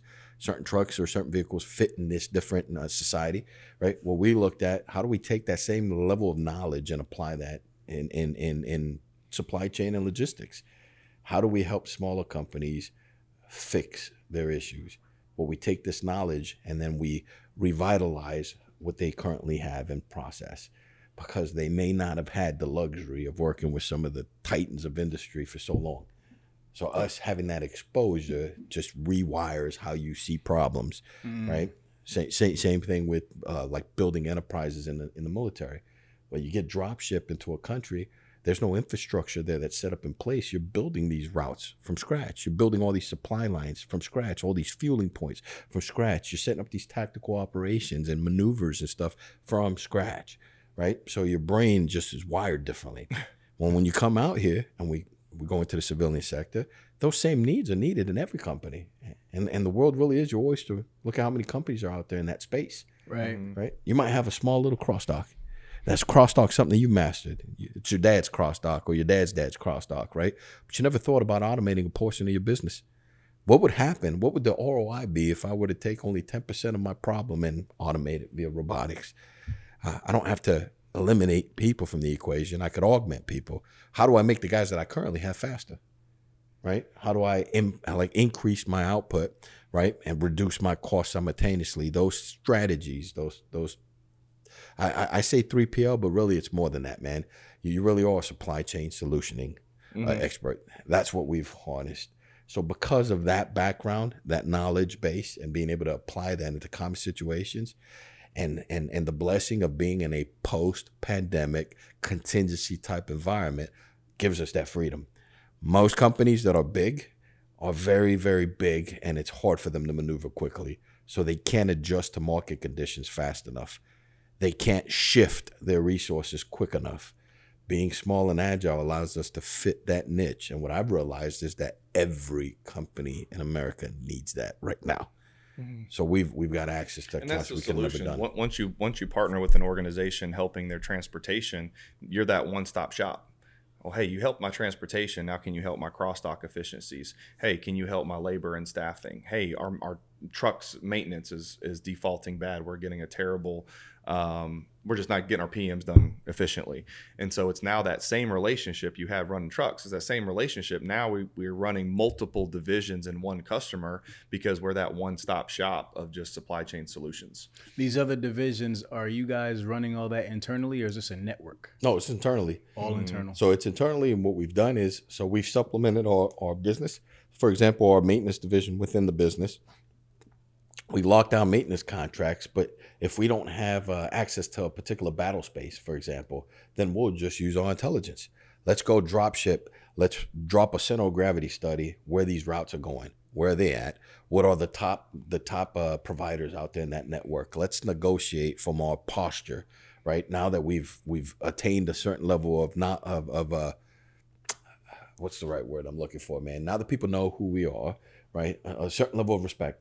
Now we can actually negotiate because it's not just us promising something we can't deliver on.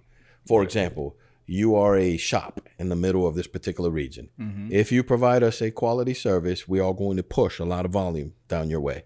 So your shop's going to be impacted significantly because we're going to push Which may be product our in. volume with our own assets, but it could be our customers' assets. Just like with procurement, like when we sell trailers, it's not our trailers that we're buying and selling. It is our network, but it's through our relationships with that trailer company that the pricing that we get is only for us. Got it. So there is stuff that is our mobile maintenance techs, it is our mobile maintenance trucks, but it's not like our Spartan robot or our Spartan trailer that we sold. You do both. So it is utilizing the network, but it's the network through a exclusivity of this pricing. No one else can sell these robotics in North America with these customers. So it's still It's almost like white labeling in a way. You do. In you certain products. You white label certain things. For example, marketing. Full disclosure, we white label our marketing.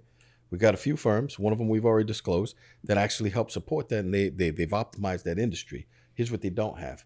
They don't have the know-how as to how to impact the industry itself. So, for example, you're a trucking company, setting up a website, okay, given. Creating digital content, given. How do you use that digital content to lock down that contract? We're the business That knowledge development base. arm for a lot of companies that have great solutions, but they don't know how to sell. They don't know how to have relationships. So we take our relationships and say, all right, you have a great product. You're the little guy that no one's given a chance to. We're going to give you a chance because I got a Fortune 10 company over here that needs that. We know how to vet it. We just don't have it. So we're going to partner with you and we're going to sell your product to this Fortune 10. It's going to be Spartan selling it, but it's going to be selling your product. And they're like, you're going to get me in with this company? Yeah. We're doing the contract. We're the one vetting it. You guys are doing RFPs. But it's just, there's these companies that have awesome services, certain TMSs that we're looking at right now that just were founded 2 or 3 years ago. I'd rather get them now before JB Hunt gets them and their price goes up 10x. You know, you look at like Locust Robotics. Well, when Wayfair got with them, their cost now, go call Locust and see how much they cost. They're 10x. So I'm trying to find who is them now before everyone finds out who they are. So we try to find that, I say little guy, but that guy that's got a great mind, great posture of heart, great solution, great product, great service. And then we go take our customers that really don't care about the money. Right. They just want the product. So we use our sales arm and our network to get some people's product and services out if it's something that we don't have internally. I mean, I think that makes a ton of sense. Yep. It's a network, man. And sometimes, right, let's say that we aren't the right solution for that process and there's a different angle. For example, our trailer company, the trailer company that was supporting us, getting trailers is what we needed to be able to generate revenue for our mothership, right? So they helped us with that. Well, we had an opportunity to help push them towards a different contract, right? So we helped them land a massive contract, something that we weren't going to be a part of per se. So we didn't white label it. We just, here you go. Made the intro. Yeah, we're giving you the intro. And then coincidentally, our rate changed dramatically. We know exactly how to do stuff. We know how to manage stuff for you. And then they can support us in other ways, right? Yep. So it's not necessarily always white label. It really is the ability to network and negotiate on the fly. That flexibility is huge, right? I'll never forget, best lesson I ever had while working for that massive carrier. Pandemic hits. We let go of all of our drivers. All of them, right? Why?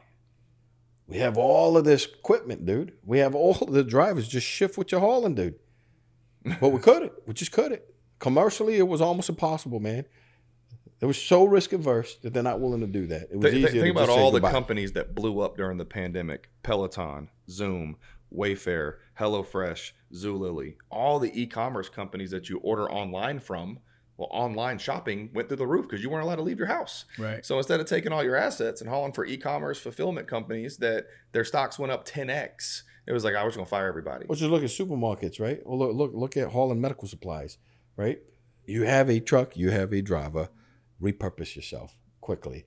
That was the lesson. That's what sparked in my brain. So pandemic hits, you lose a third of your driver workforce. They just retire. The other two segments of the population, one decides to jump ship, become an entrepreneur, right? And then the last guys that are company drivers, they come back to the company to live in a full-fledged contingency type environment. What I mean by that is it's very erratic. You're used to working Monday through Friday. Well, guess what, man? Now we don't know when we're working. Maybe you work 2 days this week, 3 days next week, et cetera, et cetera. Right. Well, if I was paying you X before, right? Now you're expecting for me to pay you the exact same amount of money for even a worse situation. It's not going to fly, man. That's why you saw that significant amount of MCs happen right after the pandemic. Yeah, everybody that was displaced went out there. That third of the population started building MCs. Some of them asset-based, some of them non-asset-based. And although that cycle would eventually come, as you can tell right now, the freight market's tanked. Yeah. And a lot of these guys are trying to jump back into the cycle. Some of the guys that did make it are going back to corporate-type jobs. We've swallowed up a whole bunch of them. Right. And I would say that because of your audience, I would say that, you know, if you are a driver or an owner operator that's like, hey, I don't have any freight to move, I'm thinking about selling my truck and going back to corporate America, give us a call. Because like I said, we have so many contracts pending.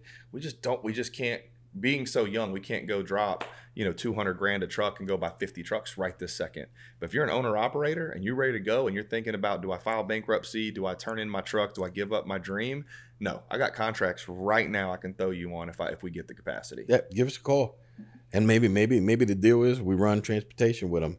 Maybe the deal is we service their trucks. There's always a play, right? And because we don't have the political red tape to be able to make those decisions and repurpose, that gives us maximum flexibility. We had one guy that he was like, man, my truck's sitting idle. I don't have anywhere to go. I'm like a dispatcher for a company now. And we were like, all right, we'll rent your truck. Stop. Like, you're wasting money. It's sitting in the yard. You're paying a parking fee and the fixed cost of the truck.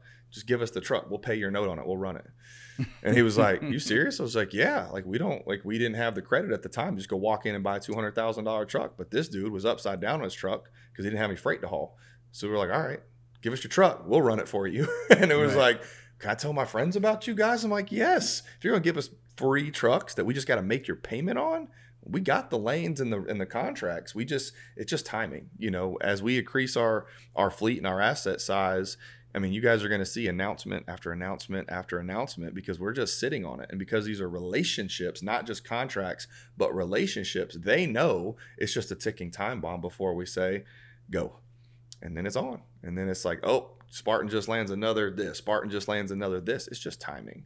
So we're just sitting back waiting because when it happens, it's going to be like, man, these guys keep going. You'll be at the forefront, man. You'll be like, hey, man, I'm going to call these guys Nostradamus, dude. We're going to come do a sequel. Nah, I mean, it's crazy. You have all these carriers out here that's, bottom feeding on the spot market, and you guys are sitting on contract freight and that you can't even, that you don't have the capacity for. Well, that's what we're here, brother. I didn't think about the way you said it. I'm like, you asked the purpose. Well, it really is. So most people, they marry somebody that's within their circle. Most people, right? They marry their friend. it doesn't make sense, but it does, right? So a lot of these carriers have the capability, the skill set, they have the right pedigree. They don't know the right person. They're in a different That's what I was about to ecosystem. say. When people used to look at my LinkedIn, if you go on it, you'll go down to recommendations. I got like 100 of them, all from all my customers. And so I have a bunch of competitors that were like, you list all your customers? Like, aren't you scared other headhunters are going to call Dollar General? I'm like, call Dollar General. Tell them that you can find some candidates and see what happens. 1,000 recruiters call Dollar General every day. Right. Now that I post jobs for us, for Spartan, I get 1,000 headhunters. I'm like, you coming to me about headhunting for our company? Like, you didn't look at my background. Like, I can't use a headhunter, but I thought about it. I'm like, I don't care if everyone knows that I do placements for HelloFresh because I have the relationship. You can call them and tell them you have the best candidate, whatever. You don't have the relationship. So when I know that TJ Maxx is opening a brand new distribution center in Fort Worth, Texas next month, go ahead, call them and get their business. Go ahead, see what happens. You're going to get a gatekeeper. They're going to say, we're going to add you to the list. We're going to give you an email set up, and then you're going to sit there pending forever. To where, I mean, that's just how business business works. It is. Because I remember when I used to train recruiters, it'd be like, well, I really want to get into Target. I'm like, you and 10,000 recruiters. You don't think Target gets a call every minute from a recruiter? Of course they want that business. You don't have a relationship. And that's where we have the relationship. So we just sit on pending contract. I didn't think about the way you said it. Like, man, you're in a freight recession. That's where we got to connect them. Have the guys hit. Instead of selling the truck, instead of going bankrupt, going belly up, man, give us a call. Let's see if there's something we can work out. There's potentially something in every region within the U.S., man. So there's a lot of opportunities out there. And if we don't have the contract, we know who does, right? So it really is just a network piece. And everybody's looking for that same capacity, man. Now, here's the nefarious thing that's going on. Some of these larger companies are purposely pushing. They're lobbying this to make a lot of our insurance capabilities tighter. They're lobbying for a lot of things because they're trying to choke out the little guy. If they choke out the little guy, right, then they got capacity again, right? We don't want to do that, man. We want to give them a fighting chance. So we want to chase those contracts and try to expand there because there has to be competition in the marketplace. Otherwise, all goods and services are going to hurt. This entire thing's an ecosystem, man. If you understand macroeconomics, you understand everybody's freaking out. Why does this cost so much? I was like, well, cost of fuel went up. Cost of fuel goes up, hurts everybody. Right. You got to transport everything somewhere. You're going to see, I think, when you look at the banks that closed recently and you look at the M&As, I think you're going to see more insurance companies, banks close, and you're going to see more M&As in our industry in the next 5 years than ever. People buying out the smaller guys. M&As. I mean, a bunch of consolidation. Oh my gosh, it makes sense. It's like they're seeing. I hate saying people like us, but they're seeing the competition. They're like, man, we got to join forces. If we don't join forces, this guy's going to eat us. And there's not a doubt in my mind we're going to get a phone call at some point from a couple competitors that we have in mind. It's going to be like, stop. What do you want to stop doing what you're doing? We'll just buy you. And at that point, we'll figure out which finger to give them. But I'm just kidding. But no, it is one of those things that we do see that type of push in the market. It's funny when we look at who follows our page and we're like, that's a whole lot of competitors following our page right now. That's a lot of just watching, man. Just trying Everybody's to follow. Watching. They're like, we're waiting to see when he slip up, man. So we got to be twice. And you guys look real comfortable in your spot, man. I don't see you sweating at all. Well, man. Well, so one thing is when I started doing this, I was sweating like crazy because I've never been. I say the word dependent, but like as an entrepreneur and like self, like I didn't need someone else to make my money. I went and hunted heads, and I knew how to do my job. And so we started going through this, and we were getting bumps and trials and tribulations and failures and all this stuff. I said, bro, you're kind of keeping your cool a little too much. Either I need to take what you're taking or like what's going on? He goes, dude, when you jump out of planes and you getting shot at, this is nothing. And I was like, I started thinking about it. I was like, I guess that's true. You had to get shot at. Like you had to get things like you're worried about a contract or factoring or where are we going to get money? And I'm sitting here freaking out. And he's like, bro, I had people like pointing guns at me jumping out of planes. I was like, every time somebody perspective, it's just perspective. That's real danger, man. This is child's play, man. Nah, that's real. It's just money, man. I was watching the draft last night, the NBA draft, and this kid got drafted, and they asked him, how does he keep his cool and not get nervous? And he's like, "It's just basketball." It's a game, but the thing is, right? Like, what do I got to? There's other things in life that's crazy. It's so simple, but it's so hard for that perspective. The Boston Celtic coach, they interviewed him right after he lost to go to the finals, and they were like, "How are you keeping your composure?" He said, "I went and met 3 girls with terminal cancer, all under the age of 21, and I thought initially that I was there for them, and they don't know that they were there for me. Right. And that perspective of like, y'all worried about how I lost a game to get to the NBA finals as a coach making $15 million a year. I just had talked to 3 girls under 21 dying of cancer. And you're wondering about a basketball game? It's just perspective, man. 100%, and man. Most people don't gain that till sometimes too late in life, where you go back and you're like, man, I worried, I stressed, I turned to the bottle, I turned to drugs, I turned to infidelity, I turned to so many decisions because stress got to me. And what people don't understand is, especially from a religious standpoint, man, when God's pulling that stress arrow back and he's pulling those trials, those tribulations, and you think about how much stress you put on a bow, well, the further back you let that thing go, you're right. The velocity That's going. Yeah. So sometimes we take on that challenge because we know if we can get through it, whether we fail or not, we're building the character. Building you stronger, man. Yeah, we're getting the character. We're learning. We're like, all right, cool. We failed, learned. That won't happen again. So I'm trying to fail as fast as we can, because the quicker we fail, the quicker we maneuver and adjust. We're gonna make that mistake twice, and that's where people are scared to make mistakes. And we're like, let's make mistakes. Stay calm, brother. Make mistakes, man. I got 2 verses for you, man. Romans 8:28, man. Lord works all things for the good of those who love him, called according to his purpose. As long as I'm working according to God's purpose, man, he'll work all things for those who love him, right? And the second one, right, it's in Ecclesiastes, right? At the end of all things, right, it's all vanity. It's like chasing after the wind. Life, it comes to us all, bro. Time runs out, period. I don't care if you're a billionaire or if you're poor. Doesn't matter, right? Poor is posture of heart. That's the truth. So if you're happy with a lot, you'll be happy with nothing. And if you can't be happy with nothing, you'll never be happy with a lot, right? So if you keep it humble, keep yourself centered on things that matter, then nothing else is really that important, man. You ebb and flow with life, and you deal with the blows as they come, and you try to do the best you can. I don't fear any of those things, man, because I've been without. Remember, I had to live like I was homeless in foreign countries, sleeping on dirt, and when you have nothing, right? I mean, drinking somebody else's bottles of water because there ain't no water. Right? You kind of realize that you really don't need a lot of things you think you need.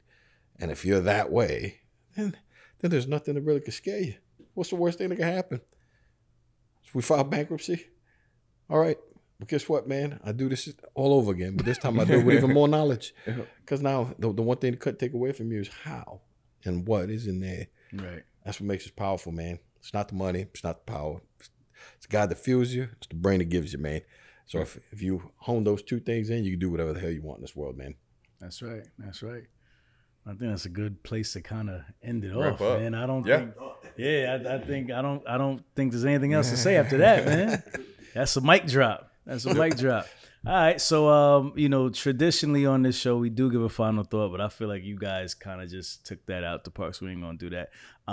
Where can people get in touch with you guys, man? Connect with you, learn more about Spartan Carrier Group and you guys, individually. Just I would say, following our LinkedIn page, Spartan Carrier Group. That's going to keep up with a lot of our announcements, our jobs, what's going on, and then obviously Carlos Yanes, I'm Tim Perkins, connecting with us on LinkedIn. That's kind of how we get in touch with a lot of people. That's where a lot of our followers are. So that's where you're going to have the best chance to get in touch. If they don't have LinkedIn, we also have an Instagram page for Spartan Carrier Group. We have a Facebook page, Spartan Carrier Group, and then we have our website, www.spartancarriergroup.com. Get a hold of us any of those ways, and we actually do respond. Yeah, we don't have auto robots that do that. We thought about it because it does get busy sometimes when you wake up to 110 messages and you got to get through them. But that's part of the business. We want to make sure people know we're real and this is a real business and we're not just out here selling BS. That it's like, come on. And that's why we're excited to announce a lot of the things that we have coming up. We got our ribbon cutting July 11th. We have our ribbon cutting at our new office that the Dallas-Fort Worth Chambers is hosting for us. So Anybody in Fort Worth, come check us out. Yeah, July 11th from 4 to 6, we're doing that. It's 9800 Hillwood Parkway, Suite 100. Yep. Okay. Yep, new office. Where's the other office at? The one currently? So it's in a segment of that building. So Hillwood Properties owns this magnificent property. It's a Perot business. So they do all of the infrastructure and development in the community. They built all of the buildings out there. So we took over for a defense contractor that moved out of there. Okay. So we got a fantastic suite space, and that's where our corporate headquarters is on for the short term. Probably going to be there the next 2-3 years. And eventually we're branching off into our own facilities, our own buildings and distribution facilities. Yep. But right now we chose that. It has a helipad so we can bring people in and it has direct access to all the highways. So we get to the DFW airport within 25 minutes, and all of the different DCs are there. Last point as to why Alliance in that town area has got the largest FTZ density in North America right now. So your free trade zones, a lot of people go across the border. Well, there's a huge push to set up FTZs in that market, and that's why we chose there, so that we can prepare ourselves for international business and this huge push. We didn't talk about that, but I'll leave that for another episode, is the nearshoring of all manufacturing. So you're going to see a huge push. Everybody's moving out of China. Cost of labor in China has increased significantly. And now people are nearshoring to Mexico. So 88% of all transits coming through that Laredo pass. That's why we chose Texas, and that's why we won't leave here. Yep. The future of commerce is running right down that corridor. That's where we control our stronghold. I like that. Nice, man. Good stuff, man. Well, I'm definitely fascinated by you guys and your business, and congratulations on all the success, and I look forward to seeing you continue to grow. If you did this in 2 years, I could imagine what the next 2 to 5 look like. So it's going to be crazy. But we're going to wrap. If you don't respect that, your whole perspective is whack. Hustle fam, let's take it out of here. What do we say? If you smell something burning, it's only your desire. Myself, Spartan Carrier Group, we out. If you twisted, confused, or stuck about trucks, don't be dumb. This is the place to come. Truck and hustle. Let's go.